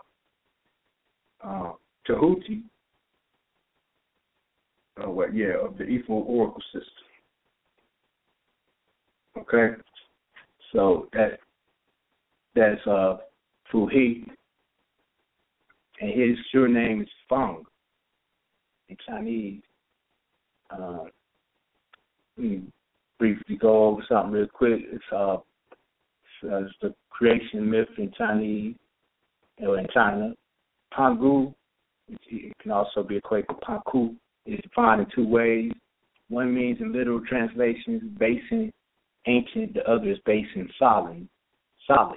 Basin, solid. Basin means an open, usually circular vessel with sloping or curving sides, used typically for holding water for washing, metaphysically deciphered as the aboriginal abyss, or the primeval waters of noon, the black dot, the point, soul essence, the Einstein-Ruskin bridge, the two-dimensional reality, a door, or El Dalif. Haku was the creation god in Chinese mythology. He was said to be a giant sleeping in the egg of chaos. We've heard that before in the Dogon mythology, in the Dogon mystery system, Poliu. As he awoke, he stood up and separated the sky and the earth. That's the mind and the body. Pangu then died after standing up, and his body turned into rivers, mountains, plants, animals, and everything else in the world. The world is the body. That equates to the fascia, the muscles, all those things breaking up is the fascia, the muscles, the tendons, ligaments, the organ systems, the blood, the hair, and so on and so on. Within the world was a powerful being known as Husu, to follow the dictates of one's own mind and heart. That's what Husu means, that, and the principle behind that word in Chinese is to follow the dictates of one's own mind and heart. I'd simplify that as spine, because if you ain't got a spine, then you follow the dictates of someone else. Husu conceived twins, a brother and sister, Fuhi and Nuwa. Those are the two sacral nerves combining and unifying both the left and right hemispheres of the Fuhi and Nuwa are said to be creatures that have faces of humans and bodies of snakes. I put that on the slideshow as well. Those two serpentine-type figures intertwined. Bodies of snakes, who are said to be creatures that have faces of humans and bodies of snakes, as the primal energy elevating up the spine to unite the two hemispheres of the brain. Fuhi was known as the original human, Adam Kadmon, or the primordial human in Judaistic or Kabbalistic terms. Although technically speaking, he was not a human. And he was also said to be born in the lower middle regions of the Yellow River. That's the lower Dantian area, the sacral and solar plexus chakras, Heteru, the house of light, where we create from, in a place called Shinji. According to classical mountains and seas, Fuhi and Nuwa were the original humans who lived on the mythological Kumu Mountain. One day, they set up two separated piles of fire, and the fire eventually became one. This is my italics right here. According to the yogis, there are two nerve currents in the spinal column called Pingala and AHUA, and a hollow canal called Sushumana running through the spinal cord. At the lower end of the hollow canal is what the yogis call the lotus of Kundalini. They describe it as a triangulated form in which the symbolic language of the yogis, there is a power called the Kundalini, or coiled up. The Kundalini is coiled up. When the Kundalini awakes, it tries to force a passage through this hollow canal, and as it rises step by step, as it were, layer after layer of the mind becomes open. All the different visions and wonderful powers come to the yogi. When it reaches the brain, the yogi is perfectly detached from the body and mind, and the soul finds itself free. We know that the spinal cord is composed in a peculiar manner. If we take the figure 8 horizontally, lay it on the side, there are two parts which are connected in the middle. Suppose you add 8 after 8 piled on top of the other. That will represent the spinal cord. The left is the Ida, the right Pingala, and that hollow canal which runs through the center of the spinal cord is the Sushumana, where the spinal cord ends in some of the lumbar vertebrae. A fine fiber issues downward, and the canal runs up even with that fiber. That's the vagus nerve, if I'm not mistaken, only much finer. The canal is closed at the lower end, which is situated near what is called the sacral plexus, which according to modern physiology is triangular in form. The different plexuses that have their centers in the spinal canal can very well stand for the different lotuses of the yoga. Under the fire, they decided, and this goes back into the description of what took place in the creation story of Chinese mythology. Under the fire, they decided to become husband and wife. Fuhi and Nuwa used clay. That's nature, Natir, Najir. Floor to First World Order again, page 346. I'm telling you, you got all type of information here. 346 states right here that Adam was made from black mud, therefore one man, Eve, was made from Adam, Atim or Atum. At is an ancient Kemetic word that means father, and Um means mother. Earth, their mother and father again. and Ma'at, Egypt, and Atum emerged from Nu. Masculine male father, Nun, feminine female mother, or rather composed of Adam, Atum. All right, so under the fire, they decided to become husband and wife. Fuhi and Nuwa used clay. It's that black mud right there. That's that atom, or the first cell. You know what I'm saying? So, let me get back in that in a minute. Use clay and to create offsprings, and with the divine power, Nejir Haiku, they made the clay figures come alive. These clay figures were the earliest human beings.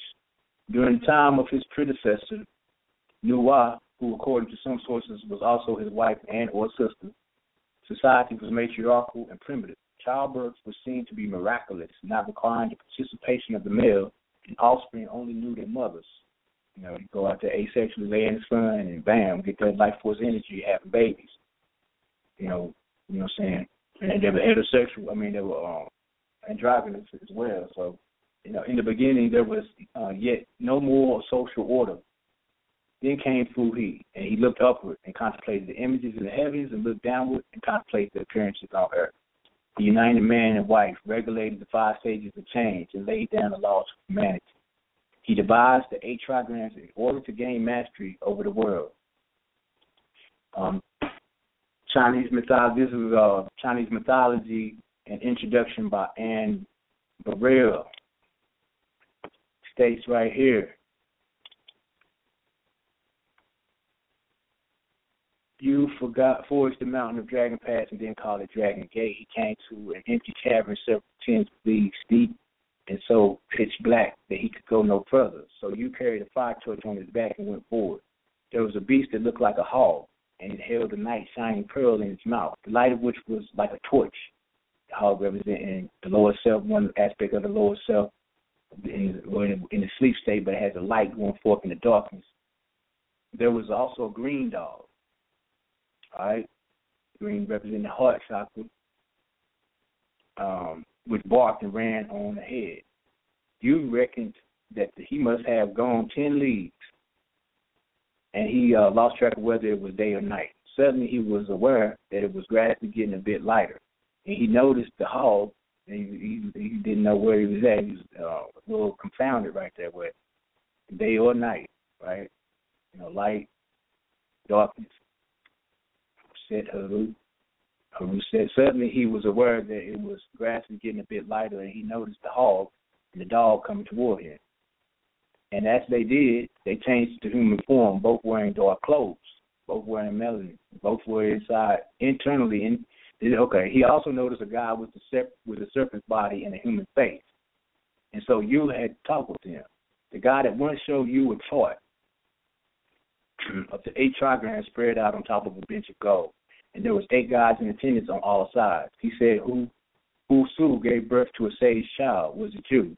He answered, Hu Su is the goddess of the 9 rivers, and she gave birth to me.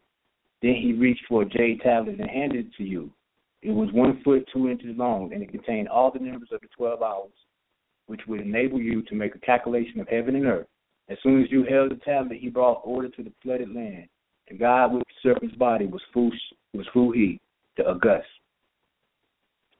Lady Yun-Hu was the 23rd daughter of the Queen Mother and the younger sister of Princess Tai-Chi.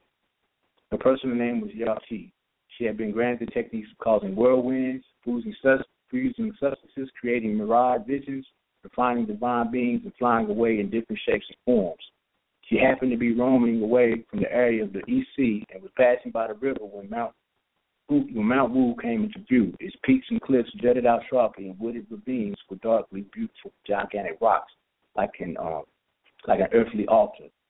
She lingered there for a long while. At that time, Yu the Great was controlling the floods and was living near the mountain. A great wind suddenly came, making the cliffs shudder and the valleys collapse. There was nothing you could do to prevent. Then he came upon the lady and bowing to her, he asked her for her help. She at once commanded her handmaids to bring you the book of rules and orders for demons and spirits. Then she ordered her spirits, Gong Sheng, Yu Yu, Hong Mo, Tai Yi, King Xing, and Tung Lu, and others to help you to hood the rocks in order to clear the spurting waves and to dredge block riverbeds, to conduct water through the narrow places so as to ease the flow of water. You bow to them and thank them for their help. You wish to visit the lady on the summit of the soaring pinnacle, but before he could look around, she had turned into a rock. Now she suddenly flies around, disperses to light clouds, which grows dense, then stops and condenses into an evening shower.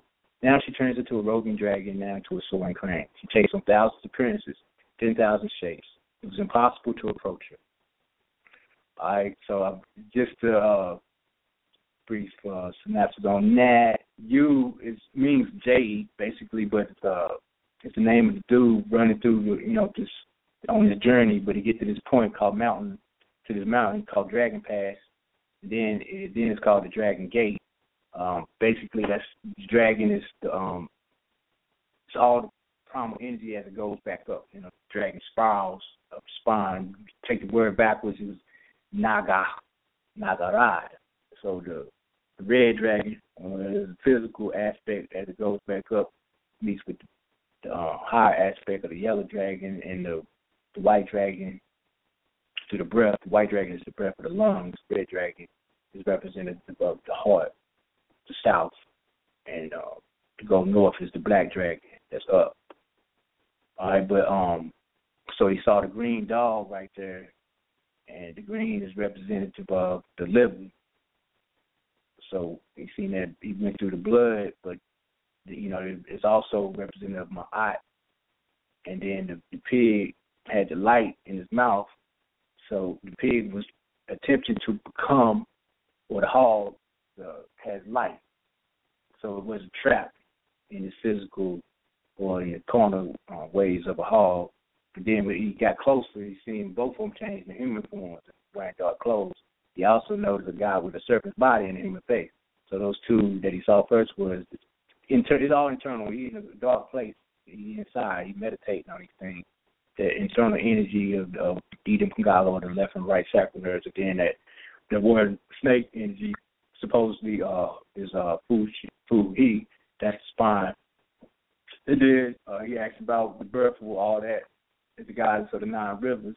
And, the 9 rivers correlates to the 8 river or reservoirs, basically, in traditional Chinese medicine as far as acupuncture is concerned. And then that one conduit of the pineal gland, not making it 1 and 8, but also 1 and 8, dealing with mitosis. The reservoirs aren't spoken much on as much as the 12 meridians in traditional Chinese medicine, but for acupuncture. But those rivers are very important. Those reservoirs are very important. They call the rivers actually the meridians, and the reservoirs are called the reservoirs. But the 9 rivers that gave birth to me is what who he later found out, who he told him. But go down here, Lady Yung-Hu was the 23rd daughter of the Queen Mother. Yung-Hu is another aspect of Hu-Su, who is the wife or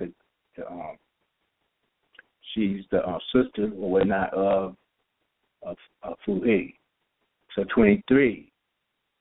Let's get back to, but you see, she was switching up. She kept changing forms, transforming into whatever. So that's melanin, external. That's dark energy, the dark matter, basically, because melanin takes on all forms of physical reality. That's mother energy through the creative aspect of life. All right, so get back to this. I'll go back to First World Order, 34.6. Right here it says,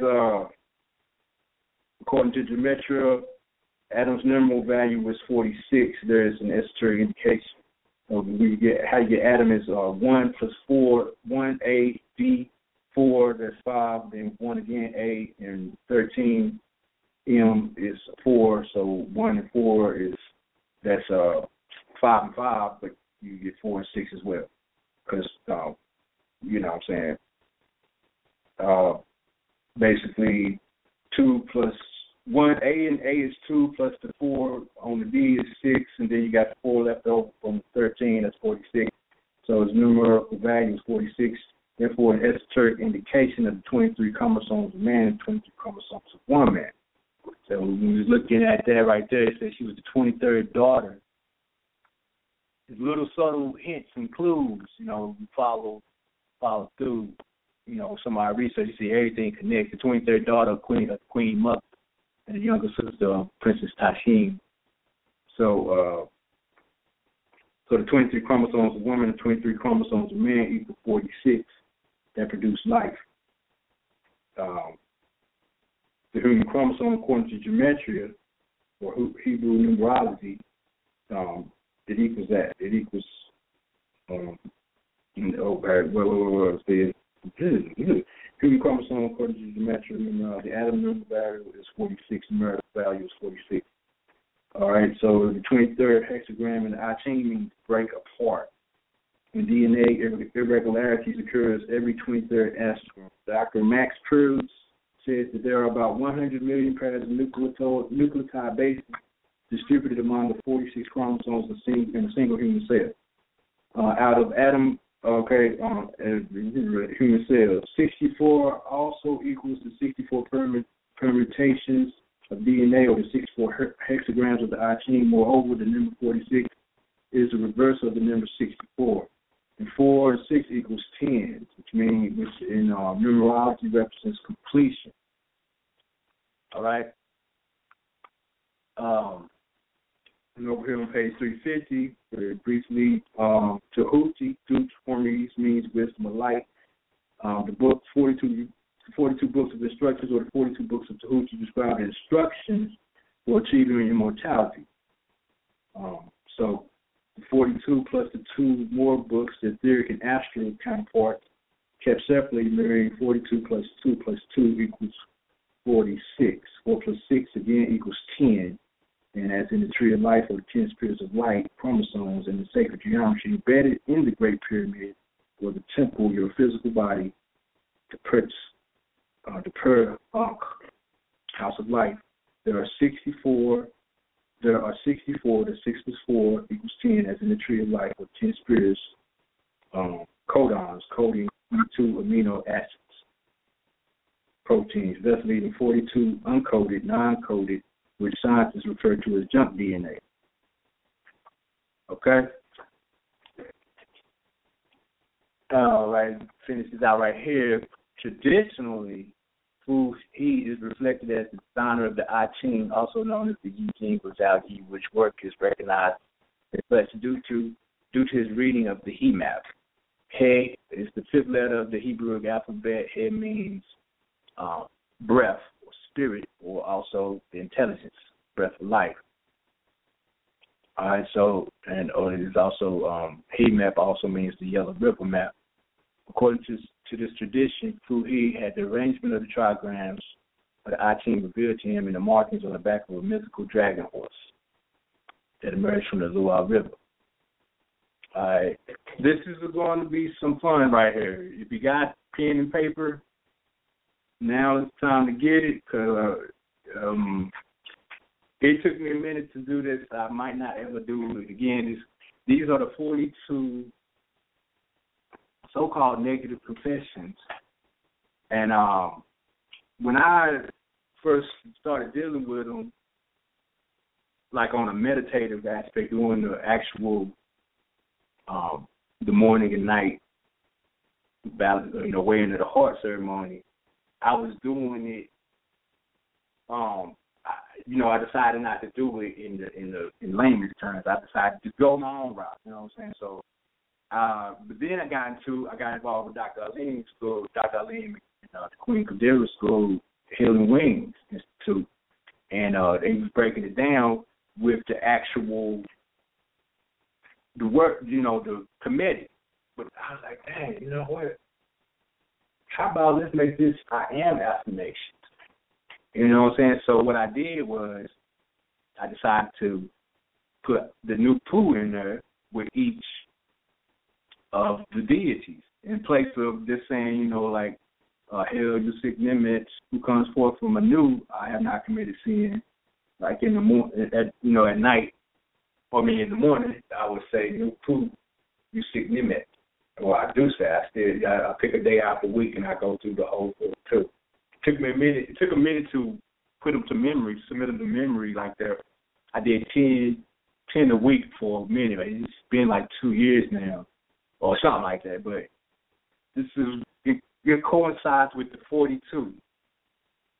In my own perspective, you know, the ancestors be doing some things, you know what I'm saying, Oxstar, we let some information bridge across. So the 42 is in the same way like Dr. Ali was talking about, when you breathe, when you take it in, like if it's new poo, you breathe in, new poo, you sick limits, and then you push it down with love intention to the heart, and you breathe out.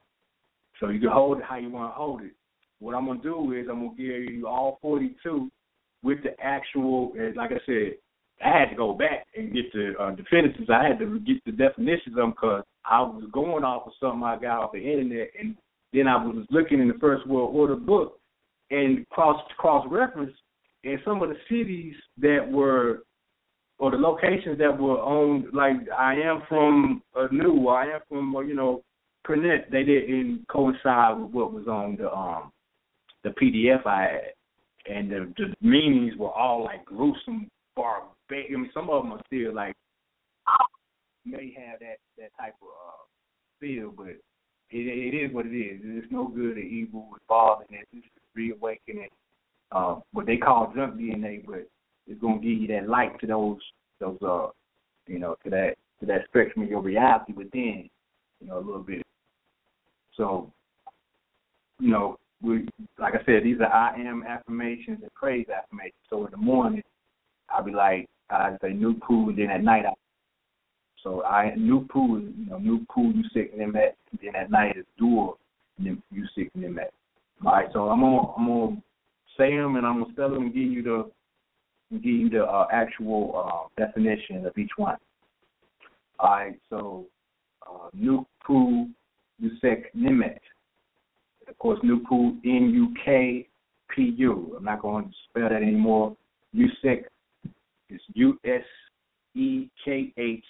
hyphenated N-E-M-M-T, and that means Far Strider, F-A-R Strider. All right. Second one is Heptet, H-E-P-T hyphenated K-H-E-T. That's K-H-E-T. That means fire embracer. It's fire embracer. 3 is Fenty. That's F-E-N-T-I. That means nosy. Like I said, it took me a minute to get these definitions. All right, so number 4 is Kabet. That's eater of shades. Kabet is A-M-K-H-A-I-B-I-T. Eater of shades. Number 5, Naha-er. N-E-H-A hyphenated H-E-R. To advance, a scribble right there. To advance one's Naha-er. Has a lot of different meanings. To advance one's life. I know Nahar is, I have to look that up again, but let's keep it moving. That's number 5. I can go back and get that, though. Don't worry about it. I will get that. Number 6 is Ruruti, R-U-R-U-T-I. That means double lion. Double lion.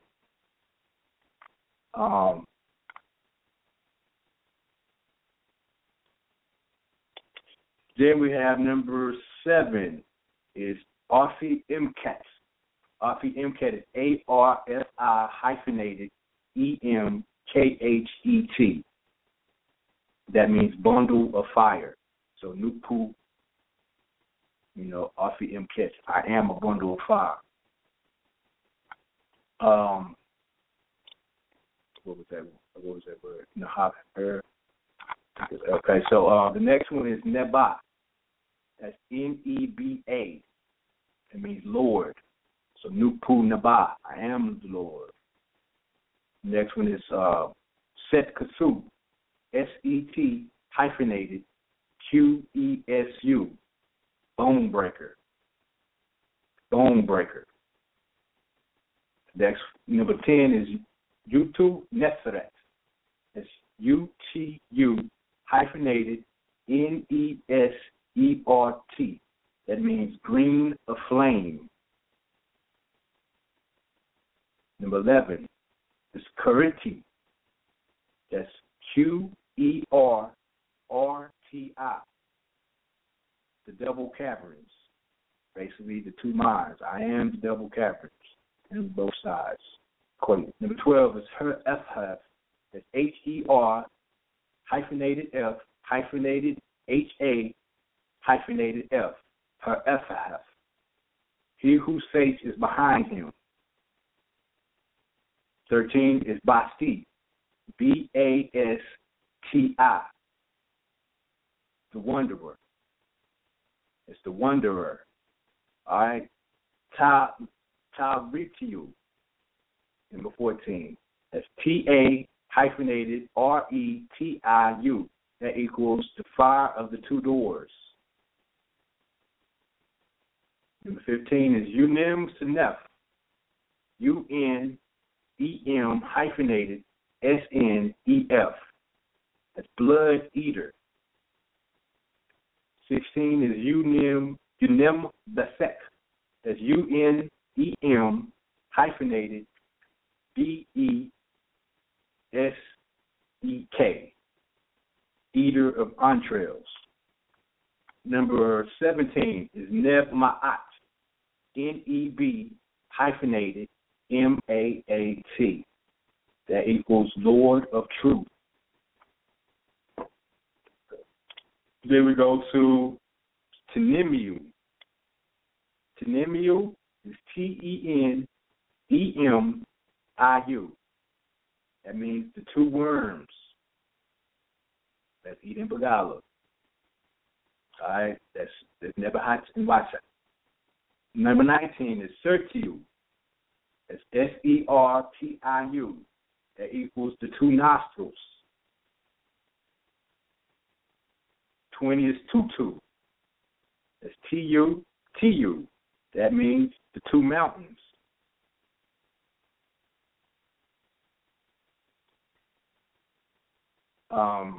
Number 21 is Uamiti.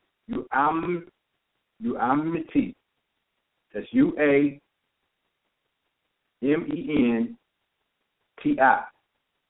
The path to the underworld. Anuk Uamati. I am the path to the underworld.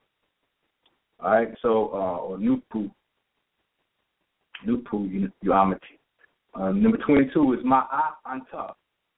That's MAA hyphenated ANTUF. Number 23 is Her Uru. That's ATRO.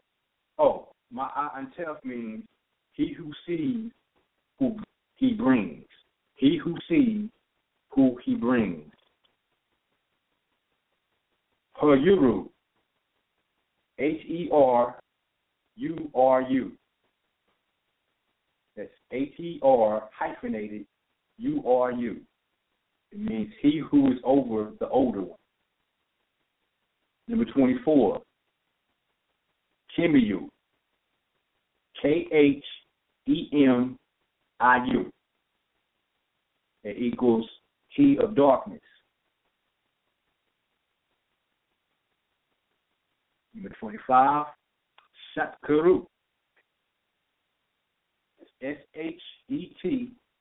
hyphenated KHERU. That means secret mystery of the voice. Nekhenu. It's NEKHENU. And that equals bringer of his offerings.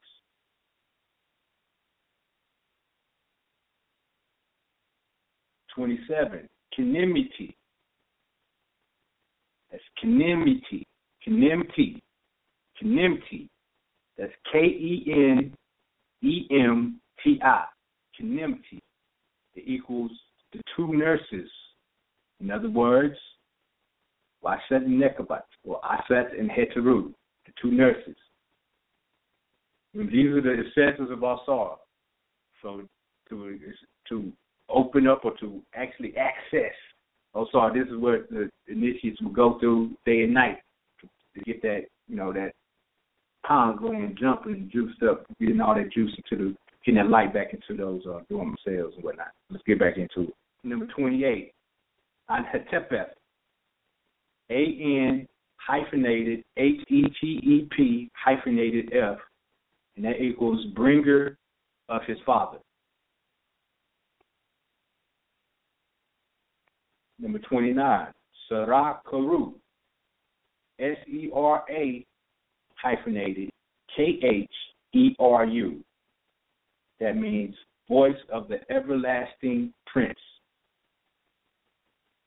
Nebharu, number 30, N-E-B hyphenated H-E-R-U. That's the Lord of light. Okay. Number 31, Sekiriyu. That's S-E-K-H-R-I-U. That means celestial existence. So it's Nupu Sekiriyu. I am celestial. I am the celestial existence. Back to the stop sign again. Let's keep moving though. Let's do Neb-Abuwa. N-E-B-A-B-U-I. Lord of the hearts. Lord of hearts.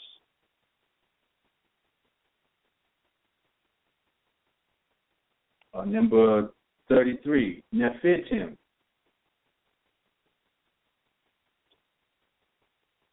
That's N-E-F-E-R-T-E-M. That equals beautiful, complete.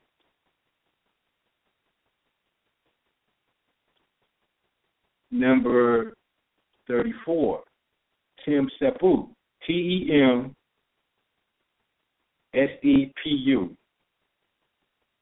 The complete crown.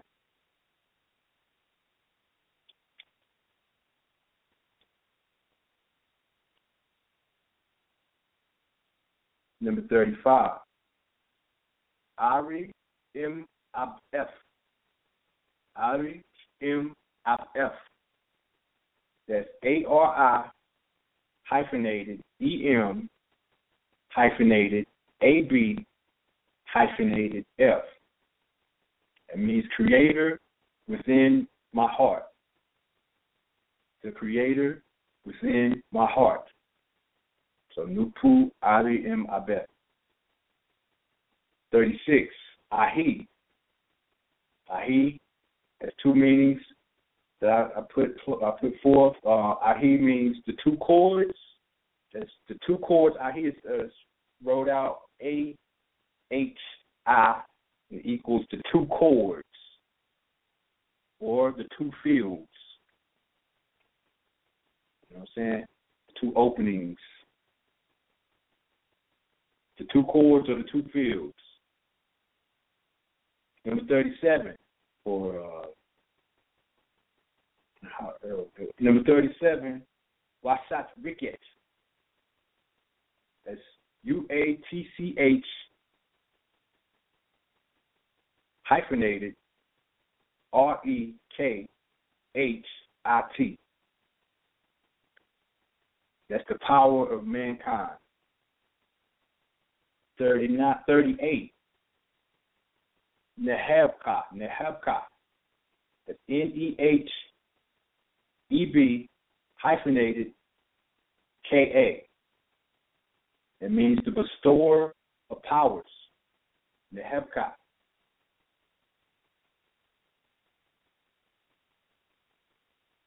Neheb Neferet. 39, Neheb Neferet. Part of That's N-E-H-E-B. N-E-F-E-R-T. And that means bestower of good.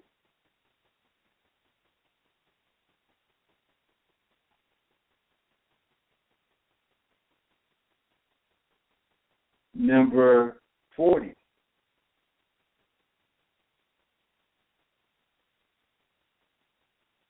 TIPZ. That's wrote TCHESDR hyphenated TEP. And it means the Holy Chief or the Holy Lord. TIPZ. Or the Sacred Lord. Chasir meaning sacred or holy. TIPZ. Number 41. Number 41. ANAF. That's AN hyphenated AF.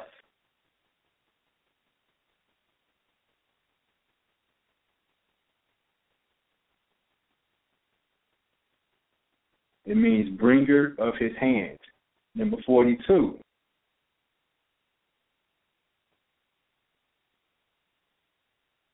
Het Abu.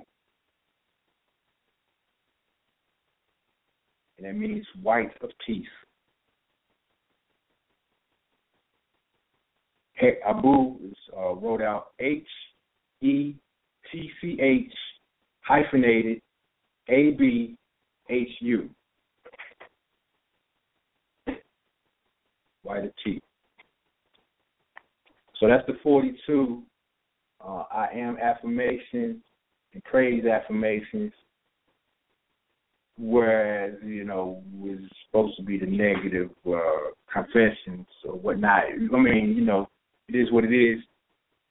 Yet, just looking at it from a different angle, this is where I don't know. It worked, I guess you say, to help me. I don't know. Anyway, those are the 42. I'm still looking up of her. I'm right here at it. It took me a minute reading and attempted to read this at the same time, doing two things at once.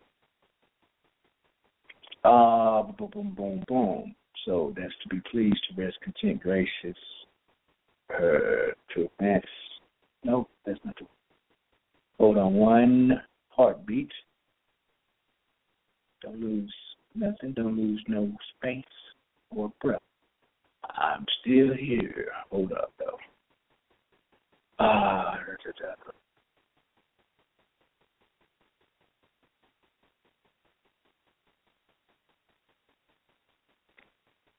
It's different, same words, but they all have different cognitive, different meaning.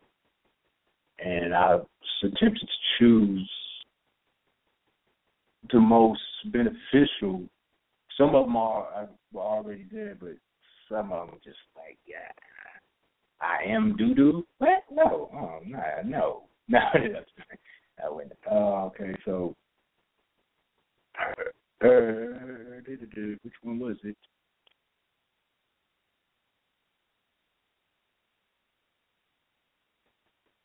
He who dwells above, that might be it right there, to advance oneself on high. Now, there it is. Her rule. Hooray. And here we go. So, Naha, her, number 5, Nupu, Naha, Neha hyphenated ATR, to advance on high. All right. Her meaning, well, Haru also, but her meaning on high, the upper regions, what is above, celestial, chief, governor, president, also means chief scribe, those who are on high, Haru, celestial beings. So like I said, there's different ways to look at certain words in the Meta-Maji-Shen and in the Demotic sense of the ancient scripts. But that's what that word is. Naha is on high. I couldn't read my hand right because it's within the border of the page right there, little scribble scrabbles. Naha to advance on high. All right, that's the 42 right there. Get thanks to ancestors for that information, that intelligence.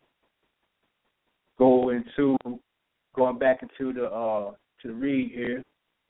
some of the information that I gathered for this case.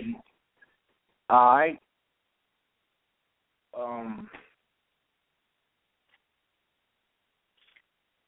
And that meditation, when you do that, breathe in new poo, you set limits. With the intent of love going as the oxygen in the air and the intelligence is going and infusing into the heart center to fill all the cells with that intelligence and that light.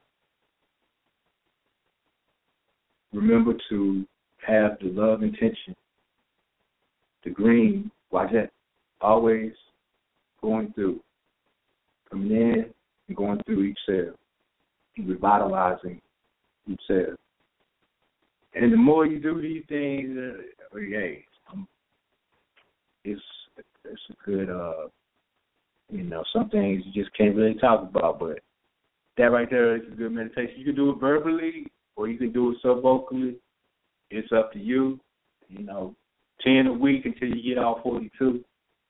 And you can put 4 more on the end of it to make it 46. You know what I'm saying? That's up to you as well. I do my own little thing right there. You know what I'm saying? With my own little thing right there. But you can add it on, you know what I'm saying? Build your little, your little doorways, that 4 right there, and make that 46. If that's what you want to do. That's equivalent to what we were just talking about, the 23 and 23, 46, 22 chromosomes. And then that junk DNA is the 42. You got the 22 codon of amino acids. And then the other 42, when you jump that, put it back in there, that's that unseen, those nutrients that's within that, the protons within that deep breathing, that, put that back online, and it ain't no longer junk, no more what they call junk anyway, but it's no longer blocked, no obstruction, no stops, no breaks. As they say in Tai Chi, no stops, no breaks. It's slow moving martial arts, but you don't stop, don't break. Keep that flow of energy going, even when you sleep. You know what I'm saying? Still got to move. All right. Boom, boom, boom. All right. The ancient Kemites also described the Netia Jehuti as the one who made calculations concerning the heavens, the stars, and the earth, the reckoning of times and of seasons, the one who measured out the heavens and planned the earth. He was he who balances, the God of equilibrium, the master of balance, the Lord of the divine body, scribe of the company of the gods, Netiers, the author of every work on every branch of knowledge, both human and divine, he who understood all that is hidden under the heavenly vault. One of Jehuti's or Jehuti's most customary symbols is that of a staff with 2 serpents rising upward to meet in its center. So he's the Lord of the divine body. Jehuti is the wisdom, is the intelligence, is the step down cosmic, galactical, as well as solaric energy or information that we are breathing in, that inevitably or inevitably creates the shell of the physical body, but it's also participatory, if that's a good word. It's also in flow throughout our entirety of functioning as a physical or a physical entity.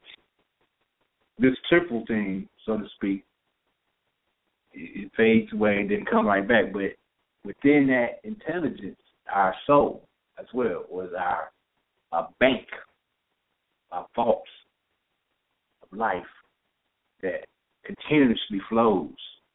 Now they're trying to keep it in this one spectrum, under these 7 bars or the 7 atmospheres, the 7 prisms, the 7 spheres, by keeping us focused on the material substance instead of the ma'at theory substance, the insubstantial.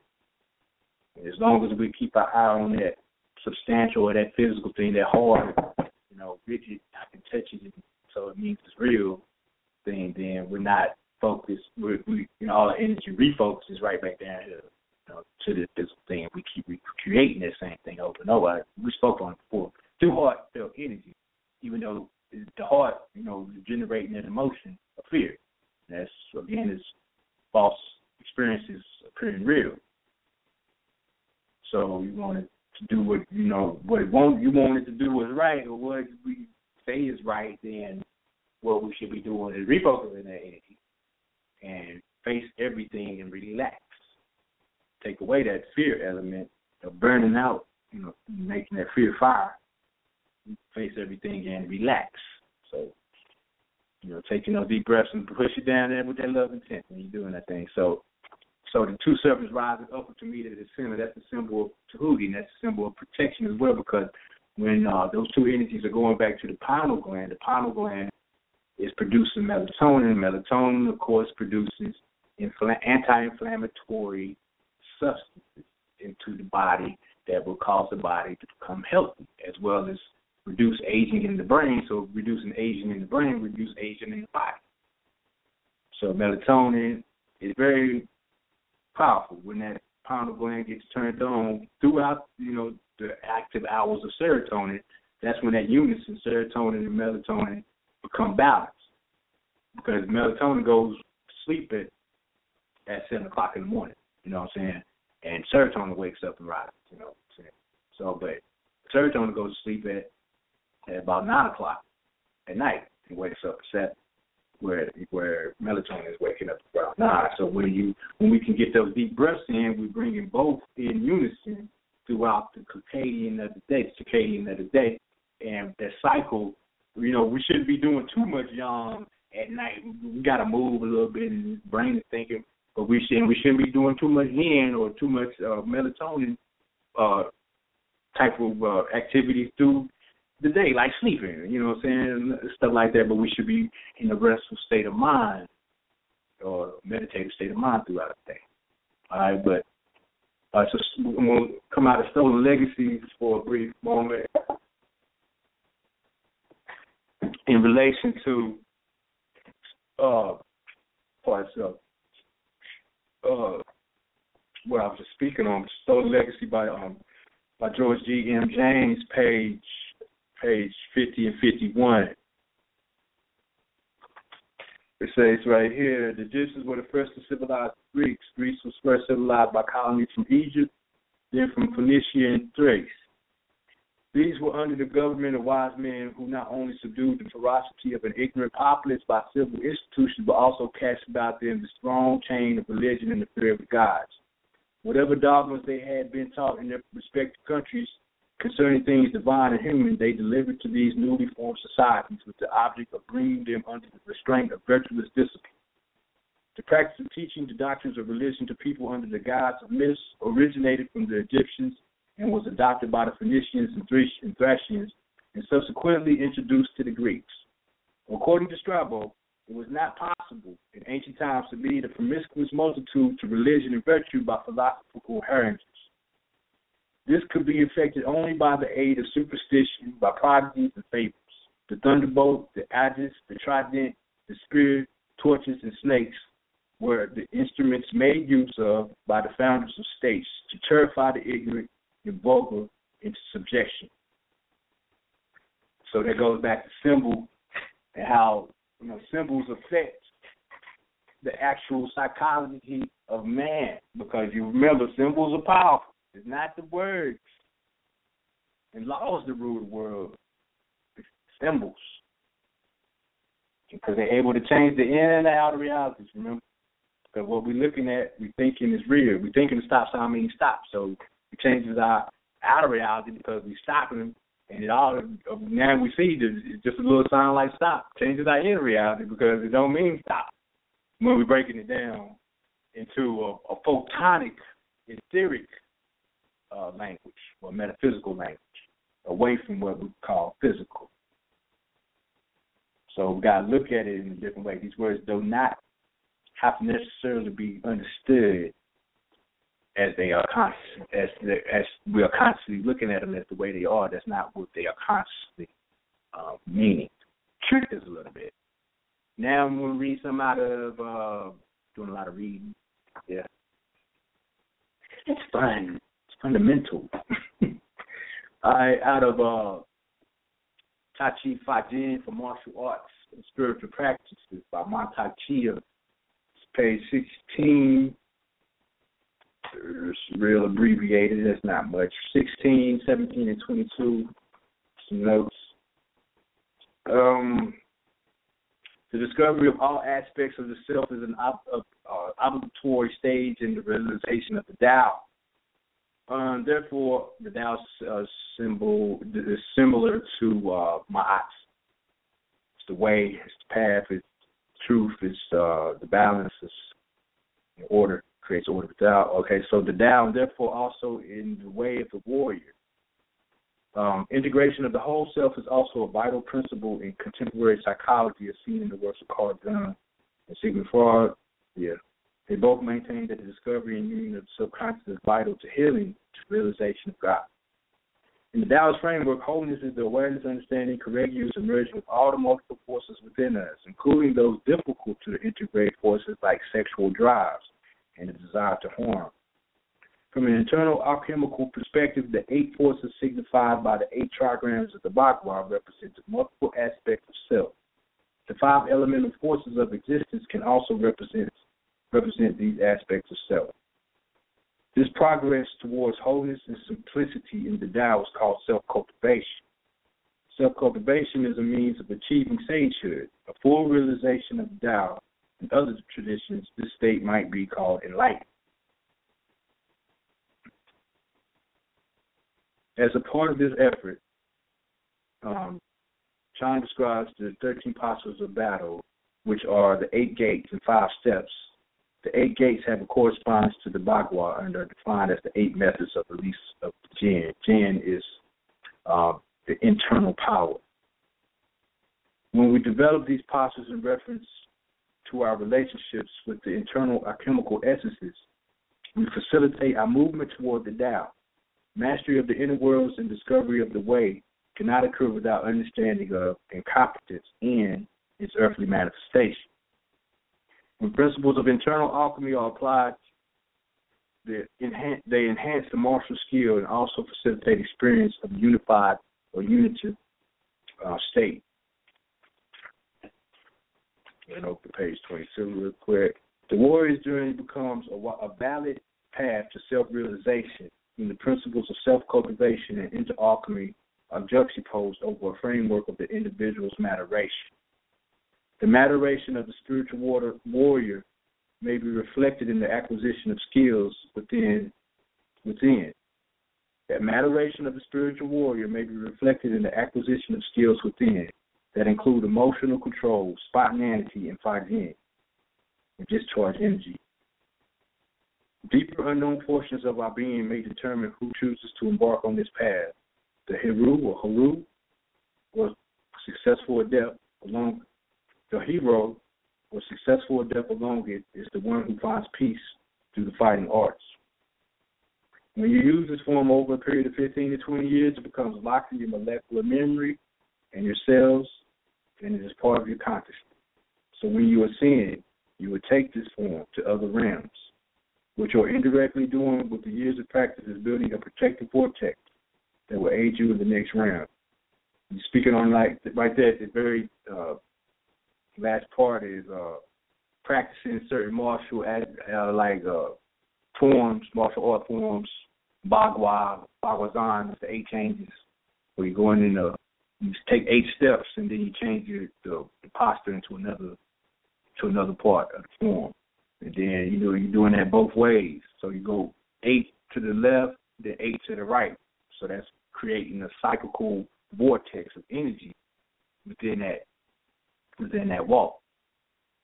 The same with like Tai Chi and Qigong. The more you doing the breathing and the visualizations of the breath, and it's going through the body, you're building up a portal, but also as a protective portal of those 2 energies, that figure 8, both sides coming together.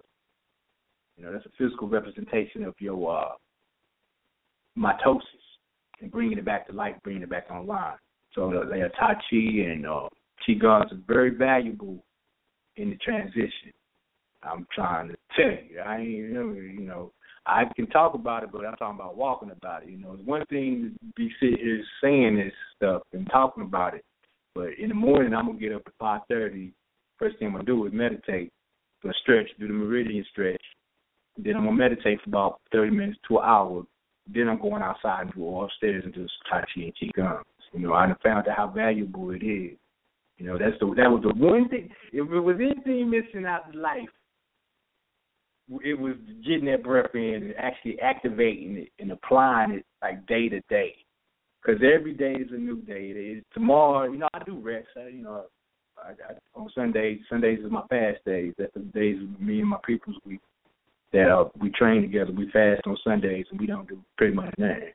I think I eat sometimes. I drink, a little something in the morning, but we usually don't do too much on the fast day. All right, so the last part of this is we was just reading on some of the spiritual practices of Tai Chi, Fa-Dien, martial arts and spiritual practices of discharge energy. Or Tai Chi Fa-Dien basically means, Tai Chi means the ultimate. Fa-Dien means discharge energy, so the ultimate discharge energy, which can basically mean creative power when utilized properly in your walk. All right, okay. Pertin Maru by Dr. Muwaffa Ashby, page 21. There's right here. The first and most important teaching to understand in our study surrounds the ancient Egyptian word Sheti. Sheti comes from the root Shata. The ancient Egyptian word Shata means something which is hidden, secret, unknown, or cannot be seen or understood, a secret, a mystery. What is considered to be inert matter also possesses hidden properties of Shatuakat. Ritual words of power, ku, haku, and mantras, religious texts, and pictures are Shatuat, Netir, or divine mysteries. Shatat, or Sashirat, are the secret rituals in the cults of the Egyptian gods. Shatai, of the Egyptian gods. Shatai is the hidden God, the incomprehensible God, mysterious one, the secret one. All right, so the Shatai Akat, the hidden properties within all things. Shatai Netir, the divine mysteries. You know what I'm saying? The divine mysteries are not so mysterious once we get a flow of it, get that blockage out. All right, so what triggered Christians to fear the snake so much? Because that snake is, that S on the cross, basically. Kundalini energy, Christ energy rising up. Why do they equate the devil with the serpent? This wasn't the case in ancient religions. Greeks honored the Agathodamian, or the noble spirit, as a good spirit protecting the individual. Back to protection. Furthermore, snake metaphors in ancient Kemet mythology is rich and diverse, serving both the royal and the public viewpoints. Even today, the Hindus regard the inner Kundalini serpent as what exists in man that ascends to the immortal divine. The snake makes its first appearance in portrayals of the Uraeus, the rearing cobra, or Ka-Ra, Ka, spirit, Ba, soul, Ra, life force. On the Nigus, or the kings, and the queens, Nagaz, brow. The term Uraeus comes from a Greek word that likely derived from the Egyptian word Irat, she who rears up. If you noticed on the slideshow, I put the sign up there with Irat on it. It's labeled on it, and that's actually the French stop sign. I don't think there's any coincidence.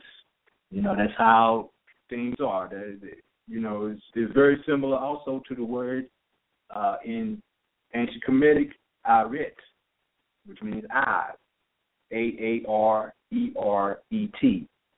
And In is eye, or the circle is the eye. So, all right, it goes to speak for itself. The cobra, or Ka-Ra, can make itself appear more commanding by raising its head and spreading its neck into a hood, the way it is depicted in the imagery and statues. This gesture makes an appropriate symbol for the power of the Nagu. The Tama'atian cobra is the third most toxic venom, has the third most toxic venom of any cobra. Nevertheless, it's considered deadlier than the northern Philippine cobra or Cape cobra because it's much larger and more aggressive and can inject more venom in one single bite. But disagreeing to common belief, cobras will rarely attack unless aggravated. However, if provoked, it will make jam-packed use of its deadly force. The most often perceived snake deity is the cobra goddess Wajet, or Wajet, Ujet, Ijo, or Uto, whose major cult center was at Buto in the Nile Delta region of Lower Egypt. Wajet had a shrine confirmed even from pre-dynastic times called the PRE, or House of Flame. She had her own priesthood. That's Heteru, House of Flame, House of Life. She had her own priesthood, proven to in a Ramsey-side inscription on a Blak statue. High priest of Wajet. Wajet's name means the green or fresh one, or she of the papyrus. According to one of the pyramid texts, she was responsible for creating the papyrus swamps. Wajet can also appear in leonine form, suggesting her role as Haru, or Ra. Haru being Ra Harekati, Harukiti, the same as Wajet. The Haru is an ancient Egyptian symbol of protection, royal power, and good health. Go back to the Haru, and when you split your brain sagittally, you got the Haru right there. But the Haru is, the thymus, the hypothalamus, the pineal, the pituitary bodies, all that is within there. But the pineal gland produces melatonin. Melatonin produces anti-inflammatory and also wards off free radicals. It's a free radical scavenger. So that protection. Yeah, protection. All right, the AHUA.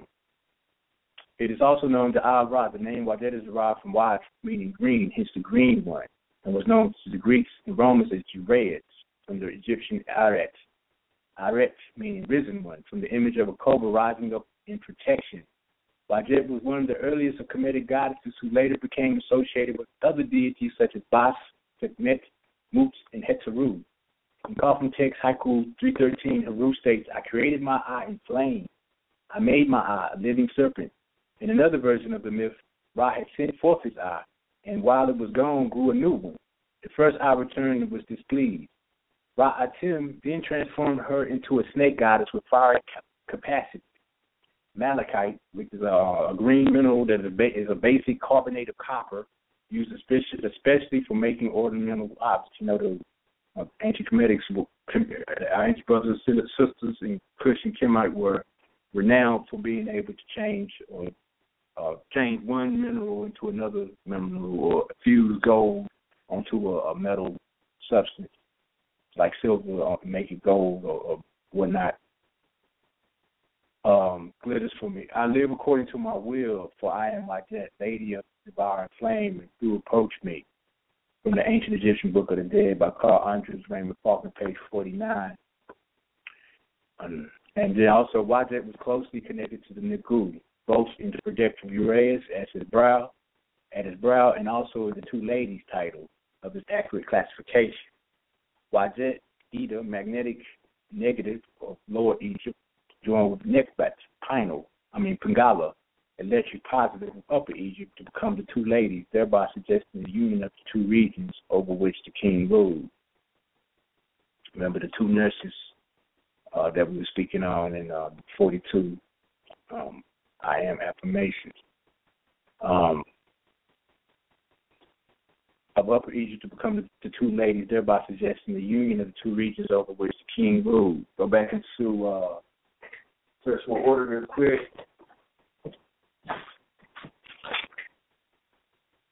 Bam, bam, bitty bam. Page 213. Right here, another name for Washitaw is Washita, meaning mother, father of the mystics, which is an indigenous mood, transliteration, and the original pronunciation of the word Washita. The word Washita has the same meaning as the ancient Tamarind, Kamak Egyptian word Washita or Washit, and in fact derived from it. From time immemorial, the symbol of the winged sun disk Washit has been used to signify freedom and expansion of the mind, soul, or the Ra'atu. In the ancient Egyptian Tamarian or Tamurian myth of Asur, it is said that Haru defeated Set by becoming Washit, or the winged sun disk, the all-encompassing divinity. Haru defeated Set by becoming the Washit, the sacred form of Washit, the winged sun disk with two urates, symbolizing the goddess Nekabet, Pingala, electric, positive on the right, and the goddess Washit, either magnetic, negative on the left. Thus it was derived that Jehuti, wisdom, it was decreed by Jehuti, wisdom, that the Washit should be seen decorating every temple as the protection from evil. The Washit should be seen decorating what? Every temple. So every temple that's you, temple, temple of man. So the Washit is the pineal gland. It's the eye of Ra, the eye of Haru, where the pineal gland sits. And that's where either Pagala goes up or Washit and Nekaba goes up and swam, bam, boom. We do the little dance right there. Do the little dance. Yeah. All right. So, and the Lower Egypt joins with Upper Egypt to become the two ladies, thereby suggesting the union of the two regions over which the king ruled. Nekab is the vulture goddess whose name means she of Nekab. Nekab, or El-Kab, was close to Nekin, an early capital of all of Egypt, thereby earning her the title associated with Nekab. Only traces of her originally impressive sanctuary remains at El-Kab, but there's plenty of other evidence to show her importance. Sometimes the two ladies are both depicted as vultures or as serpents. In this case, their headwear usually identifies them. Nekbet with the white crown of Upper Kemet and Wajet with the red crown of Lower Kemet. If you notice, the colors of the star sign correspond to the crowns of Upper and Lower Kemet, red and white. So at the approval of each Nagu was given the title He of the Two Ladies. In the coronation scenes, the goddesses were often shown in human form on either side of the king. Wajet often appeared as the Uraeus cobra on the Nagu's forehead, and Nekbet hovered above the Nagu, shading and fanning him with her wings. The male equivalent was the two gods of Ru and Set. The male equivalent was the two gods of Ru and Set, who could also represent north and south. Not only the location of the region important, environment is also acute to identity within the mystery system. As in the case of the three, the more significant cobra goddesses, and where they were expected to be encountered, marshes was Wadet, cornfields Reninutet, and desert hills Mertinsije. However, not all snake deities are female. There is one exception, Nehabuka, and that's another one of the affirmations there, who is also an extremely powerful deity in contrast to the other snake deities. Nehabuka is male. In early illustrations, he is fully serpentine. However, later on, he is given a human body. Initially, in mythological history within the pyramid text, he is given the role of assisting the departed Nagu and offering him food. But there is misunderstanding over his origin. One version has him as Self-CULTIVATION, a scorpion goddess, of his origin. One version has him as son of Self-CULTIVATION, or Suket, scorpion goddess, put emphasis on his later role of restoring the health of those who have been bitten by scorpions and other venomous creatures. Yet another version thinks of him as son of Geb. Possibly this is the correct classification. Geb and the snake goddess Renituit. Possibly this is the correct classification on behalf of the point that he would have inherited the nourishing traits of his mother, who is known as she who nourishes. He's a powerful god, but not subject to magic, nor can be harmed by water or fire. When the reciter of the Perch M. Haru haiku declares our past eternity like Nehabaka, there is no doubt he is referring to his internal indestructible nature, his immortality. One of his titles is He Who Harnesses the Spirits, and Nehubuka is known for the 7 cobras he swallowed. Provider of life energies is also another meaning of Nehubuka's name. His name can also be translated as bestower of dignities. I translated as bestower of power, Nehubuka, or as uniter of the cause. All in essence implying the empowerment of the sovereign.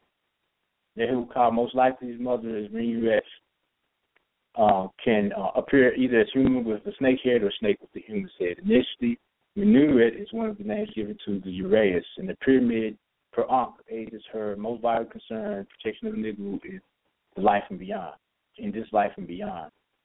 As the centuries went by, she became more a goddess of the people. While she was involved with continuing nourishment for the cause of the dead, her more direct role was protecting and producing a bountiful harvest for the living. Out of Why Darkness Matters, Power of Melanin in the Brain, by Dr. Bruce Edward Benham, Dr. Ann C. Brown, and Dr. Richard D. King, as well as Dr. T. Owens Moore, pages 58 and 60. All right, it says right here, the very powerful black matter acts as a low-level semiconductor, superconductor, transmitting and regenerating the current needed for conscious intellect and sensory and motor functions. It is our position that neuromelanin is regenerated through raw food and food pigments intake, especially from raw fruits and vegetables and natural unprocessed food additives. All right. Studies done on the elderly Indian population that regularly consumes large amounts of turmeric spice in their diet shows them less likely to develop Alzheimer's or multiple sclerosis than their counterparts in Western population. Western studies, and still growing, and many more by Indian scientists have already demonstrated that natural plant-derived phytochemical polyphenolic pigments and common food additives ingested daily in cultures such as Indian, African, Caribbean, Asian, and South American can prevent or reduce many of the neurological and other debilitating diseases seen in Western cultures where these additives are rarely used, such as curcumin and turmeric. Furthermore, curcumin may be chemoprotective against the growth of gastric and colon cancer and may protect the brain against free radical damage by the induction of oxygenase as protection. It is our position that a great deal of the pain and suffering visited upon the world's elderly population especially are nutrition-related. In spite of food distribution injustice, poor countries often have advantages over more affluent countries in their cultural selection of foods that tends to keep certain diseases at a minimum. All right. That's dealing with Renutuet, who is a goddess of nature, or somewhat a goddess of fields, granaries, and kitchen. But she was a protective deity, you know what I'm saying? So they protect your melanin. Don't let nobody harm your melanin. Get it clean and get it, flowing properly.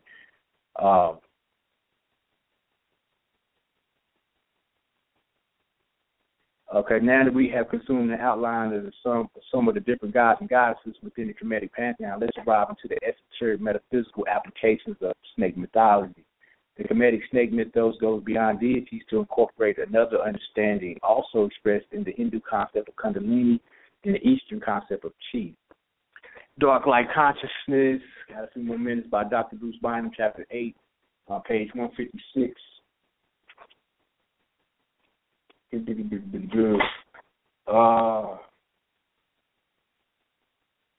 ancient India, or Bharata worship of Kundalini, first by the indigenous regions of the south and later by the Indo-Aryan invaders from the north, was seeded throughout their literature and physical artifacts. In pre-Aryan India, the serpent Uraeus of Kundalini was termed the Naga or Nagi. It was at the roots of prehistoric Afro-Asiatic and Astro-Asiatic Hinduism. It symbolized the primordial sacred force, here no longer concentrated in the bottom of the ocean, but in the depths of the earth.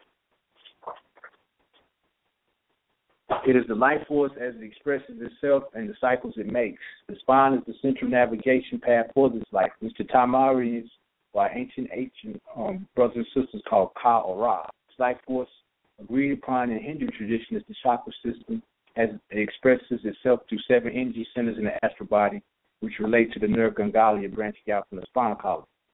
The ancient Kemites associated the back and spine with magical powers, in the Kemetic word pesdi or pesju for spine or back had different definitives that also means to give light, to gleam, to shine.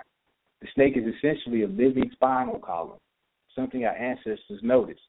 They understood the revitalizing nature of the spine, gifted with life-giving properties. The text from Old Kingdom kingdom, and after it made mention of the back and spine and the bones which are included within it. In other words, the neck, trunk, tail, and vertebrae, in perceptions that suggested they were all thought to fulfill magic or physiological functions in reproduction and restoration of the dead. As a result, in the pyramid text utterance 336, the king says to the son, "Hail to you, bull of bulls. When you rise, I grasp you by your tail, and I grip you by the root of your tail. As for my corpse, it is rejuvenated." And similarly, in pyramid text utterance 539, "I will ascend and rise up to the sky. My spine is the wild bull. My vertebrae are the two knees. I will ascend and rise up to the sky." The meta word for bulls is the same word for the spirit of vital life force, Ka. Possibly the similarity is due to their belief that bulls were high in his energy or life force. Okay, so as in one Egyptian word for spine has association with to shine, so does the Egyptian glyph for Ka, the two hands outstretched. If it is combined with other glyphs, also means to shine or to be radiant. You can also notice that the two hands resemble the horns of a bull. Go ahead and jump on down here, right here. The Egyptians weren't the only ones to be concerned with the soul's immortality. The Oriental yoga system also was and is. Bagua, the hidden knowledge in the Taoist internal martial arts, by John Bracey, page 11, it states the Nidan, or inner alchemical school, is focused on the development of Ni Chi, or inner Chi. True martial artists today realize that the concept of the Dantian, Dan being in Japanese, derives from the Taoist internal yoga tradition. The term Dan refers to the secret drug of immortality that participants in the yoga tradition believe could be developed in the area of the lower belly, or literally the field. Remember the two fields, one of the affirmations. This Dantian translates as the field of the elixir of immortality. There are three of these Dantians: a lower Dantian, which correlates either to the solar plexus or lower back chakra; a middle Dantian, which correlates to the heart chakra; and the upper Dantian, which correlates to the third eye, Uraeus chakra.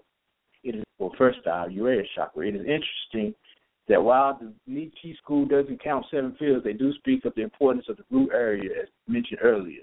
They endeavor to build chi pressure in the lower Dantian, contraction of the anus and perineum.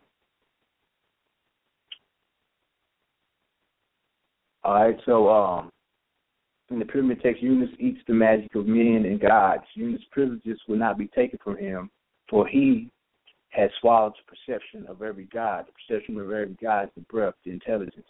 The belly, the Heteru, the house of light, area of gestation and birth, creative intelligence, when properly aligned with higher self, the pineal gland, is understood to be the storehouse of haiku, or the power word, as the pyramid text speaks of the belly filled with this magic.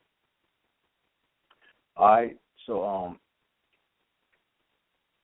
got a few more minutes to try to get some of this in. Kundalini is the force of consciousness. It is the internal fire that ignites our soul.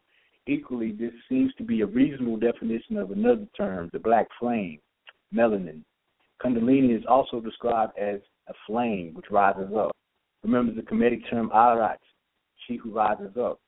Although it is usually resting in the lower back chakra, I felt the energy ball, a.k.a. the T-ball, shoot upwards, glowing, blazing all the way up the spine. As the diamond is hard and indestructible, as the thunderbolt is powerful and irresistible, likewise, the term Vajra is also used to describe that which is stable, permanent, and indestructible and powerful.